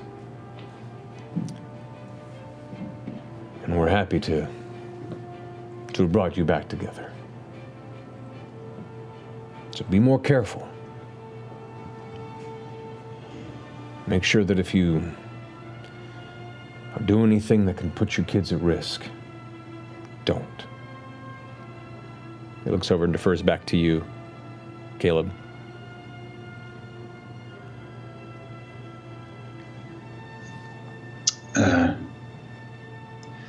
We get into trouble quite a bit. I feel guilty bringing this young girl with us. And we've gone to great lengths to get you out. And all... Well, I can't speak for the group, but all I ask is that you give this girl some parents. Ford's right. No child should be separated from their parents. Unfortunately, this little one was. You see as the parents look at each other and down at the kids, and the little girl Layla with her kind of curled red hair goes, Does this mean she can stay? and looks over at Kiri, and Kiri kind of looks between them and you and is kind of temporarily conflicted and confused, but you can see kind of a bit of understanding wash over. Kiri goes ahead and reaches over and takes from her pocket the dagger and steps forward and kind of turns it around, handle forward, and holds it out. You've learned. Yes, I am very sweet. She reaches down instead and pulls out the music box and slowly kind of opens it after winding it.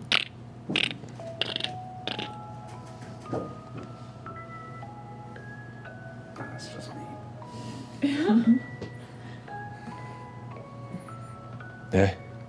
She's a pretty good egg.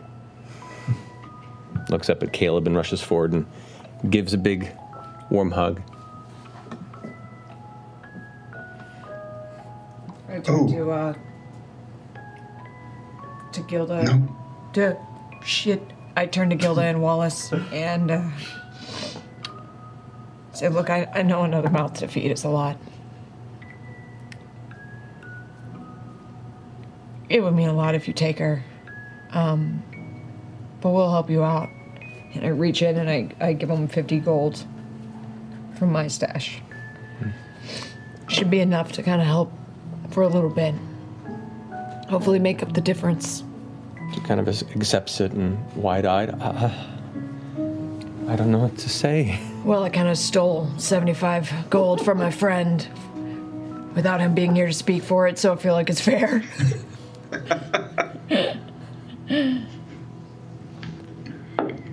She kind of steps back, and they look like they're in shock still, these strangers that have come to their aid so heavily. Kiri pulls back and looks to you. Don't eat humans, okay?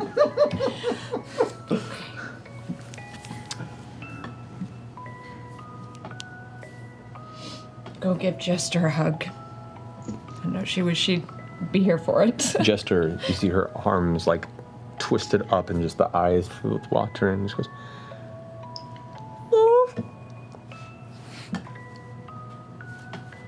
We're going to come back, right? Yes, we'll come back and check on Kiri. Be a good girl, Kiri. She gives a big hug and says, Kiri, you're going to be so beautiful as you grow up, and this family's going to take care of you, and it's going to be your new mother and father, and you're going to have your whole family here for you. So just remember, no matter what's happening and what you're doing, the traveler is always looking over you, and we are always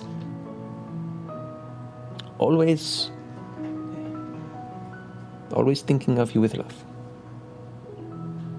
and Jester kind of turns around, and you can see the kind of the tears welling up in her eyes, and I give Jester a hug. just takes you in there. Ford kind of steps forward and ruffles the feathers in the head and says, "You'll always remember. Maybe one day you'll be able to come back and use that dagger for something that's alive." Gary turns back and looks to you.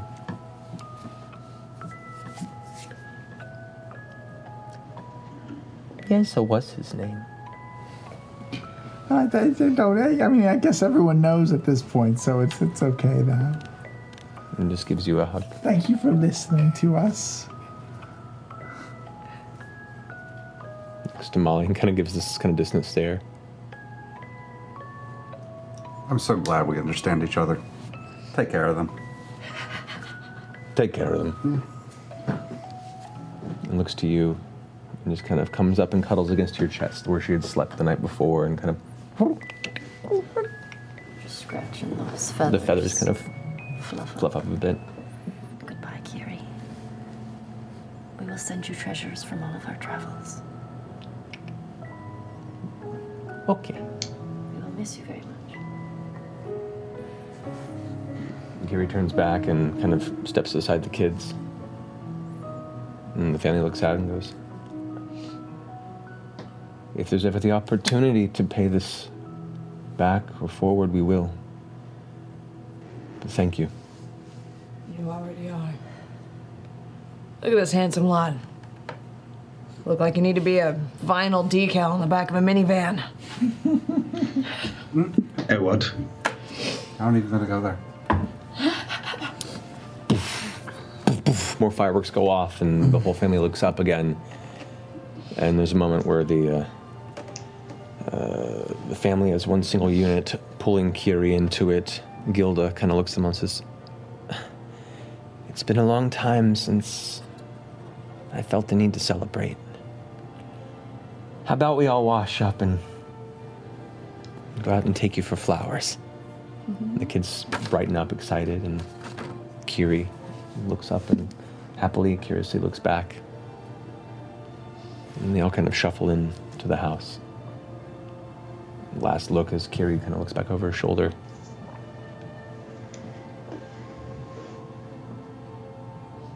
I am Kiri.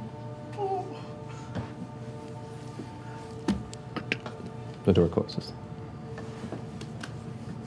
That felt really good, guys. Sure did. It's nice being good people. That might be the first nice thing I've ever done. Explains why your face is doing that, I suppose. I don't know what this emotion thing is. It's weird. It's not a good look on you. It's probably isn't. Come on, let's go find a quiet place to sleep. I'm exhausted. Ford, as you're walking along back to your inn, goes,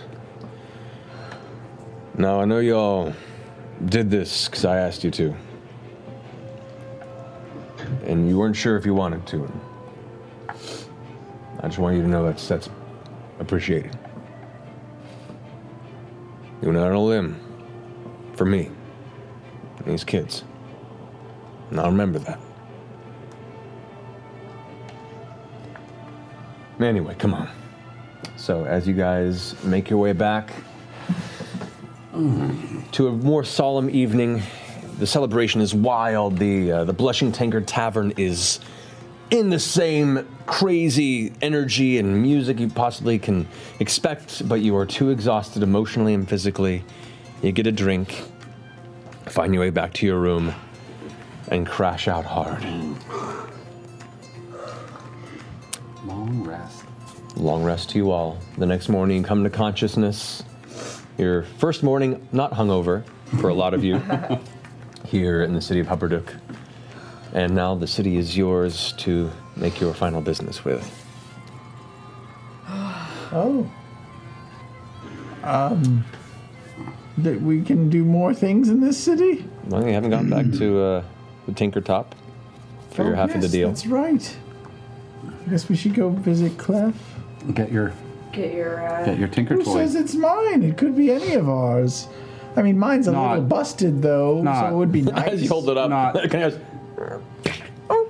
I mean, I can fix that, probably. Take it away. On the way, I look for someone who wasn't the guy who hated us before selling more of those poppers. Because I want to stock up before we get out of this godforsaken town. Okay, yeah, you can tag along with Beauregard. All right, you get another set of 10. Another set of 10, yeah. I think it was 2 copper. I will only stop if there's something interesting in a window. Otherwise, I figure we're heading back to pick up the crossbow. Hey, Beauregard. Yeah, Caleb. That felt pretty good last night. Helping somebody Oh, yeah. do something good. Yeah, it wasn't too bad. I don't know how. I get the sense that you have bigger plans than that, even. Cobalt. Monk. I get a sense. Honestly, I don't really have a lot of plans. My entire life has been plans being made for me. So it's kind of nice not having plans. I ran away from the Cobalt Soul and, you know, I have ideas. I don't know if ideas would count as plans. Okay, well, that's just semantics. I have a feel about you. You and change. I don't think that you and I have the same plans. But I think they might overlap. And I would be willing to help you. I'd be willing to help you under one condition. Can we agree to keep each other straight? How do you mean? If either one of us tries to turn and do something stupid or lean a little bit more evil. Evil? Chaotic, whatever you want to call Surely it. neither of us are evil or a god. Anarchists. Let's just make a pact if either one of us do anything stupid that maybe we're each other's fail-safes. Yeah, I like that. I don't think I want to hurt any more people, and I don't think you do either. So maybe if we keep each other from hurting other people. That's not true. I do want to hurt people, just not people I like. Let's hurt bad guys. I think I can help you. I think you can help me. I think we can do some good here. Deal. Call it what you will. Deal. Skype high five. Skype high five. Skype 5. Can you Skype Force 5. do the give me will do my best. That's some nice ghosting. That's some very solid awesome. As that's happening, you guys have reached the exterior of the Tinkertop Inventions shop. If there was possible, just to buy some food, also just for the, I want to have some camping food for the rest. It's just like good stuff. All right, yeah. So high quality provisions for the rest of the trip. Oh yeah, just really good food. Oh, you could just meat, veggies, just. If you drop a solid like 2 gold, done. You have good road meals it'll last you for the whole group. Yeah, for the whole group, put 5 gold down there, I'd Done. say, and you guys have some of the finest fucking food you could have on the road going north. Yep, That is good. We're gonna be eating really good. Yeah, that's plenty. Alrighty. So, me too. On the outskirts of the Tinkertop Inventions shack, you make your way on the inside, and you see, in the process of feverishly sketching out designs, see Clef Tinkertop kind of barely look up from his page. Oh, hello, good to see you all again. Thank you for helping with that. I think, based on some of these new designs I'm coming forward, they might be interested in a new version, perhaps a new design, perhaps an update, if you will, based on the notes you gave me. So here's to hoping. It's worth a shot. Worth a shot. Don't know if a lesson was learned here, but all right, let's continue on. Maybe the lesson was for us. I'm not sure. Can I help you with anything? Well, we just came to say goodbye. We're probably rolling out of town soon, and I mean, if you had an extra crossbow lying around. Right, sorry, I forgot entirely. I'll be right back. He goes back and rummages and pulls out the fantastic, previously displayed Tinkertop Bolt Blaster 1000 and goes, Thank you for your help I hope it serves you well. And by the way, if there's any problems, just if you couldn't mind making notes, and just feel free to mail them off to me so I can perhaps improve on the next iteration. Beta testing sort of a thing? Yeah. That would be fantastic. I'm so excited. Ooh, nice. Sure. Woo! Okay. Yes. Oh. That can happen. That's okay. I love it. That's great. That's very you. It's very you. Thank you. Thank you, Clef. Of course, and thank you as well. Wherever you're off to, safe travels. Clef, maybe if in the future we come back and need a repair or something spiffy, you'll cut us a deal? I think something can be arranged. I'll be here. And hey, I don't know if you know the Schusters at all, but if you see a family walking around, a little bird child, maybe just watch over them for us. That's a very curious series of words you've strung together, but I'll keep an eye out for you. I acknowledge that and thank you. Of course. Look at you becoming a people person.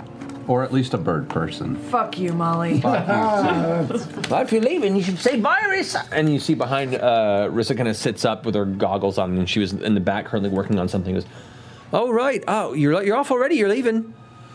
We gotta get on the road. Oh well, it's been fun.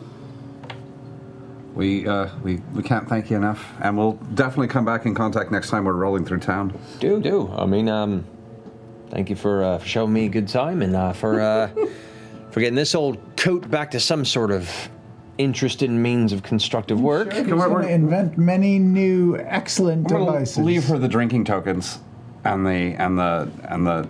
She goes, well, I mean, drinking by proxy. I'll certainly take that. They need use. I think it's fair.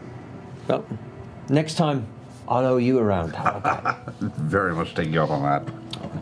Well, be safe, take care, and till the next time.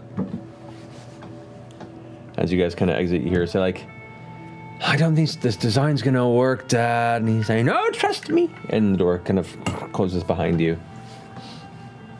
That's going to end well. No, I think they're on the road to recovery. Something very positive is going to come out of that relationship. Yes.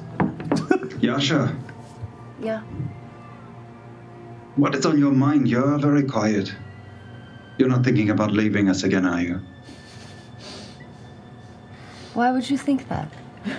Well, you tend to go mum for a while, and then you're gone. You are very useful for us. We could do great things together. Not 9 of us. I hope you're not thinking of leaving. Well,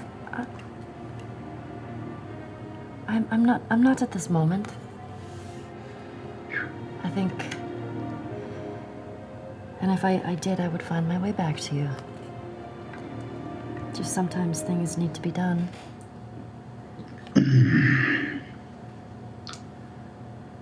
Well, no one's going to bully you into a decision, but we're all happy to have you here. You know, my muscles are big. They can accomplish a lot. But we do better with you around. Well, thank you, Caleb. I think you can manage just fine, but I will. I'm here for now. She's not going anywhere. What are you, crazy, Yeah. Caleb? She's fine. No, Come on. It was just a feeling I had. Yeah, She's here for good. I understand. It's fine. What a strange feeling. What time is it? At this point, it's well, no, you've slept for the night and you've woken up the next morning, so it's pushing close to midday. Let's get on our way soon. Yeah, to Shitty Creek. Let's make our way. All Is that right. where we're going next? Mm-hmm. All right, Ford goes ahead and musters the cart, the horses, retrieves them from where they were stored during your stay here. On the way, are we making our way out of town? Looks like it, unless you guys have anything else planned. On the way out of town, you said when we came into town there were some guards with pistols, with guns. Yes. Do we see any on the way out? Make a perception check as you make your way through the bottom end of the city. 14. 14. You see, in glancing through, there are 2 Crown's Guard that walk by, both gnomish. One of them appears to be carrying a heavy sword on the back. The other one does have some sort of strange contraption, like a firearm pistol at its side. Yeah. I'm gonna try to steal it. Make a sleight of hand check. Yes. With either mage hand or my own hand, whatever. Up to you. Okay. Mage hand. All right. What am I doing? Sleight of hand? Sleight of hand, so the proficiency modifier plus your dex. Oh. 19 then. Not sleight of hand. This is a dexterity check. Well, no, sleight of hand is. Oh, sorry, no, it's a sleight of hand check. I'm sorry. Oh, well then it's 22. 22, yeah. My brain, I was thinking of unlocking. It glides past over you. The guard is none the wiser. Okay. It is loaded with a single shot. Great. So you have a single shot pistol with no ammunition. It's loaded with a bullet, though, Yes. right? Okay, cool. Great. That's all I care about. All right. With that, You're deserted on an island to kill yourself with. and those final Pirate moments. This campaign goes really dark suddenly. So with that, you guys head out past the fences, the artillery construction ranges, the plumes of smoke and steam, the dual-shelved levels of the gnomish city of Hupperduk, with the people, adventures that you met and left behind, and forge your way on further up the Crisp Vale roadway, heading towards the Glory Run Road that heads north towards Nugvarat and the Shady Creek Run. Heading on for the next better half of the day, you make a fair amount of travel before the sun eventually sets, before you can reach the crossroads, eventually having to pull off to the side of the road to make camp for the first night there. So you head off your general curious range there. You set up a small camp. Who's taking first watch? Not and I. Okay. So Not and Caleb, if you wouldn't mind, go ahead and rolling a perception check with advantage, or both of you roll individually. You go. For the advantage? No, he rolled and now you roll. I got a 9. You got it. Okay, here comes. Big 8. All right. So you guys take your first watch. Nothing. Though you're not paying much attention, nothing seems to transpire during that first watch period. You finish it without issue. The second watch comes up. Ford goes ahead and says, I'll take it. I'll join you. You'll join as well, Yasha? Yeah. All right. So you guys take your second watch. So Ford and Yasha are currently situated there. Two, you're kind of up. It's now kind of pushing past maybe 1 or 2 in the morning. The fire is kind of burned low to embers at this point, and you're both kind of staying close for heat. Ford's sitting there looking and goes, I'm kind of proud of all this, you know? I am too. I'm actually very, very surprised at the choices we've made. Especially the choices that I've made. Yeah. Well, these folks have surprised me. A little voice goes like, some people are trying to sleep. Sorry, Chester. But I'm awake now, so... Ford goes like, let's take a walk. And so Ford stands up, Jester kind of stands up, and the three of you kind of step away for a minute, and Ford kind of looks up at the stars and goes, dreams have been weird.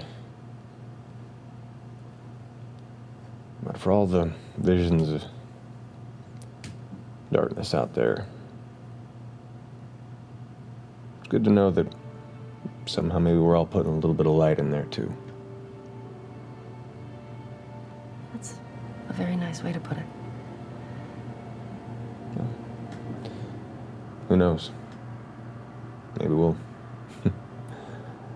find ourselves a path somewhere on the coast in the long run. Could show you some of my hometown. Maybe some of yours, but maybe not quite as well put together. Jester kind of interjects at this point and goes, Well, if we do go back, I can show you, if it is safe, depending on what my mom says, back at the workplaces where I grew up, the beautiful shorelines, the menage. Have you been to the coast before? I've never been to the coast. Oh, it is so beautiful. It would be incredible. I've seen... And her mouth is not making noise. And you go to talk. And no sound comes out of it either. There's a look of confusion amongst the three of you. I need you to make a wisdom saving throw, Yasha.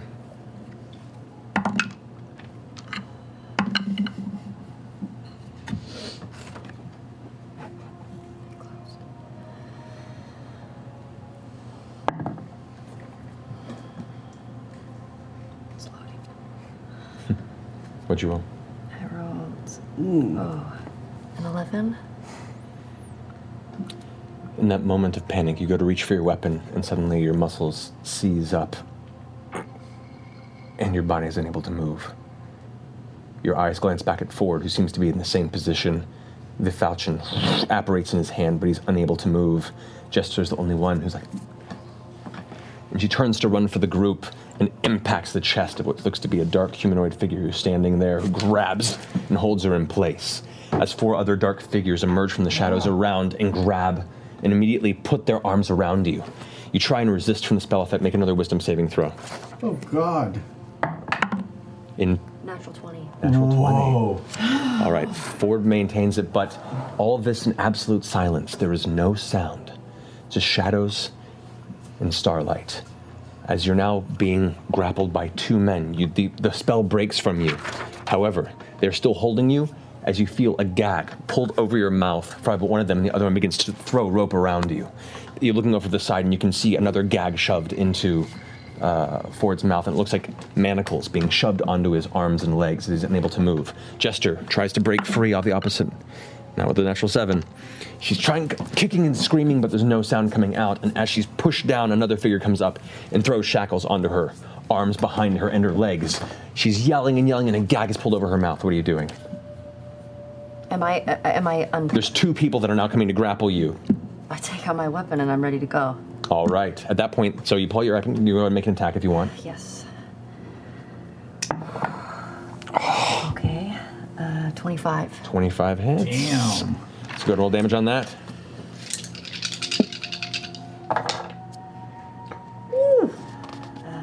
Where was this? This is a bad motherfucker. Just talking about Thank you for 18. 18 damage. Oof. All right. And you have a second attack if you like. Oh, that's a 9. Second one, your first one impacts one guy, and there's a splash of blood. Silent. Once again, no sound here. The second one swings wide. The other guy captures it. He grabs your arm and pulls you in. He's going to go ahead and attempt to make an athletics check against you. Go ahead and make an athletics or acrobatics check to try and not be grappled. 13. That's not going to make it. He grapples and holds you in place. The other one goes and takes and slams manacles onto your wrist and pulls it back, wrenching the blade from your grasp. Your arms are now locked behind you into these metal manacles. Can I try to scream out in some way to the Stormlord? You go ahead and scream. Go ahead and make a straight wisdom check. 3. In that moment, as you try and scream out, your vocal cords strained by the sheer force of your voice, no sound comes out, and looking up in the sky, there isn't a single cloud in sight. Probably for the first time in weeks since you've been in this side of Wild Mountain. It's a clear night. No sign of clouds, no sign of storm. And in that moment, as you're screaming out, the gag gets put into your mouth and tied behind your head. At which point you glance over and you can see Jester being dragged Now the manacle's affixed to the back of her ankles, and she's just being pulled to the grass, forward a few feet behind her, still unable to really make out the shapes of these hooded figures that are pulling them through, and you are shoved to the ground. Are my legs still free? Your ankles are about to be manacled. Go ahead and make another athletics check.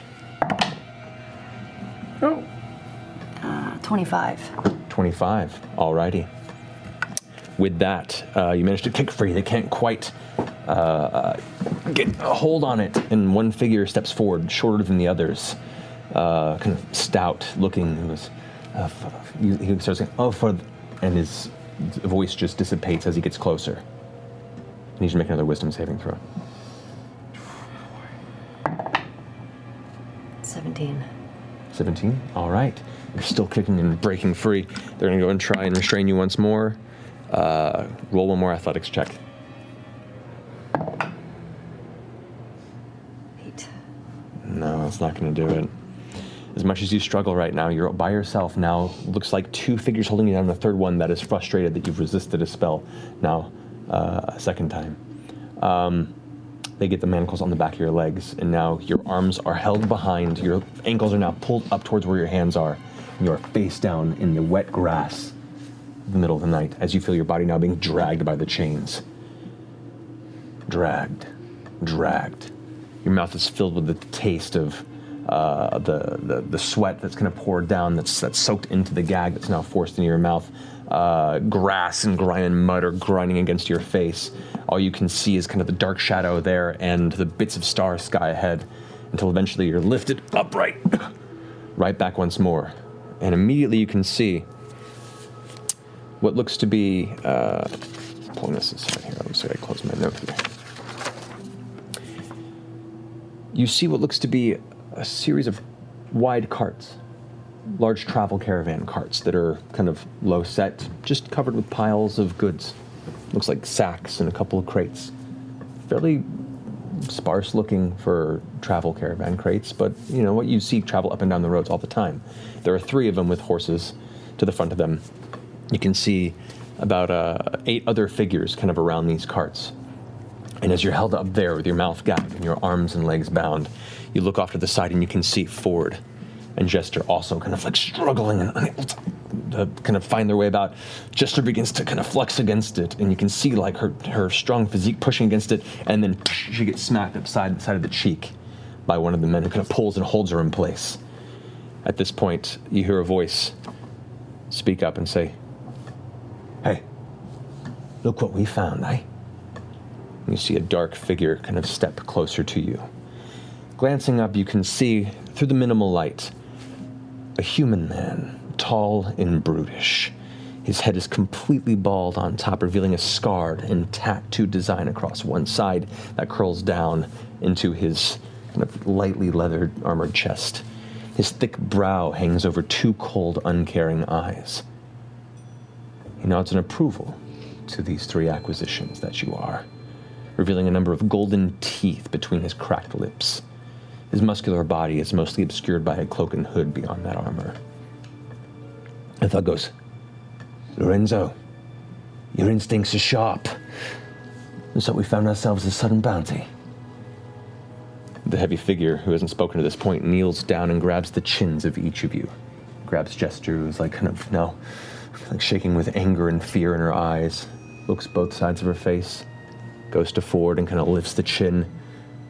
Comes to you and kind of grabs your chin. The gag is right there, so you kind of, "It's like this one here's got some spirit too." "Our prospects are good with this find. 2 divine blood and 1 half beast. I'm pleased. Dawson and with the others will head back. Our cages are at capacity now." He stands back up and turns around and heads back to the carts as you're all thrown to your sides again and being dragged through the wet grass and dirt, over rocks. You can feel gashes being pulled across your face and shoulder as you're being pulled through the dirt. You're righted once more, and 2 more goons lift you up towards the back of this mostly empty cart, it seems, just small piles and boxes. And then suddenly your vision shifts as if you're being pushed through a curtain. And these carts are piled high with cages. And the open one, the three of you are shoved into, clings behind you. This 5-foot by 5-foot box as the three of you are kind of jammed into each other uncomfortably. You look about inside, under what looks to be a darkened tarp that covers the cages. Glancing out the side of your eye, you can see the one next to you. There are other dark humanoid figures kind of quietly whimpering and not moving. You hear, "Yep!" And the horses begin to pick up speed as the creaking of wheels turning get faster. And you feel the cart begin to move. And that's where we're going to finish tonight's session.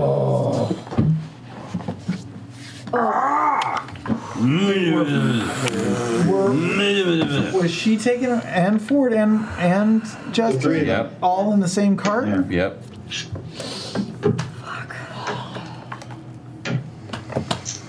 But we heard it with our passive perception. They were in a silent spell. Yeah. Oh, I forgot to tell you that I never went to sleep. I was watching the whole time.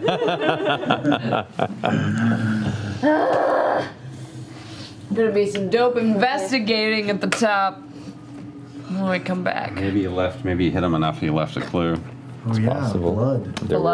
There was some struggle. Splatters, some CSI shit up in here. We'll get a black light. We'll get David Caruso. We get something here. Yeah, we'll have dope one-liners. Yep. The Who. It's gonna be great. Oh man, what a foursome. Holy shit. It's going to be interesting. Yeah. Well, this was too much. Carrie, and then this. Oh. Oof. My, You did the right thing my with heart. Yes. Love you guys. We didn't kill Ford and Jester though by puppeting them. No, We took some money, so but that's a hard, good but they cost for not killing them. We did drain Laura's coffers, though. That's okay. Was that? To be fair, it's not like the money would do her any good right now.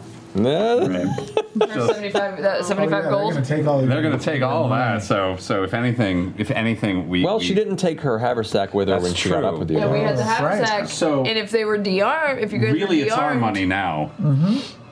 You can take that up with Laura. Are holding a bundle I'm going to have of access to this haversack for a while. I'm just saying. Sorry. Oh boy. Oh boy, I'm going to get in trouble. Love you, Ashley. Oh God, you guys. Because she goes back to New York. You'll hop in when you can. I'll hop in when I can. No, she doesn't. Is that true? What? You're leaving? Yep. She knows that. Don't go. I know. I was playing D&D weeks and weeks and years to the old folks. No. I know. I know. we're Hopefully I just can Skype more. selfish with you. Yeah, we are. The Skyping isn't the same, yeah? No, I feel like I'm in a bunker underneath the ocean. I know. But it's just a half second of delay, and that's all it takes to make me feel like. No, it's like playing D&D with General Zod. I mean, I'm happy to do it, but it is a little weird. It's a little much. Oh, now I like it. Can I be Terrence Stamp? It's true. Bless you. Oh, thank you, Liam, for making it. Thank you. Liam. Thank you, Matt, for making this game work with half of a crew. Barishnikov, Dungeons and Dragons. No. Congrats to Laura and Travis. I'm sure they're sound asleep right now. Just getting a good night. Oh, yeah. The dads get to laugh now. Never again. That first night is rough. Just you wait, Travis Willingham. The chickens are all coming home to roost. This is the most complicated revenge plan I've ever heard. I know, these fucking assholes are like, one of us. When are you going to join our misery? And I'm like, no. We're good. It's not misery. Sleep is all gone. I know. No, it's not misery. It's beautiful and amazing and incredible. I love sleep, though. All right. We're going to go so I can go sleep because it's been a very long day. It's been a very long day. Their day is not over. No. For me, at least. I know. That's okay. Let's move. Okay. Well, guys, we're off next week. So much to do. So we'll miss you then. We'll leave you on this fantastic cliffhanger for the next 2 weeks, and we'll pick up from there with a guest or two, which we'll announce as we finalize the schedule. Yeah. Yeah. That means the guest. It means we have 2 guests, and one guest may have on-camera work that is waiting to hear if they can make that first session. So we'll find out. The life of the actor. But yes, we'll have announcements soon on that. In the meantime, guys, thank you so much for coming with us. We love you. And is it Thursday yet? Good night. Oh, hey! Ashley Johnson here, and I sure do hope you're enjoying the adventure. Remember when you first found out about Critical Role? Was it through a friend, or a family member, or maybe even through the words of a stranger in the review section of our podcast? Many listeners find our show through word of mouth and recommendations.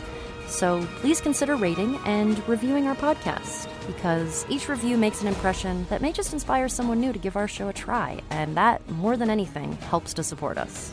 Thank you for joining us on this adventure, and until next time, let us try to leave the world a little better than we found it. Mom deserves the best, and there's no better place to shop for Mother's Day than Whole Foods Market. They're your destination for unbeatable savings, from premium gifts to show-stopping flowers and irresistible desserts. Start by saving 33% with Prime on all body care and candles. Then get a 15-stem bunch of tulips for just $9.99 each with Prime. Round out Mom's menu with festive rosé, irresistible berry chantilly cake, and more special treats. Come celebrate Mother's Day at Whole Foods Market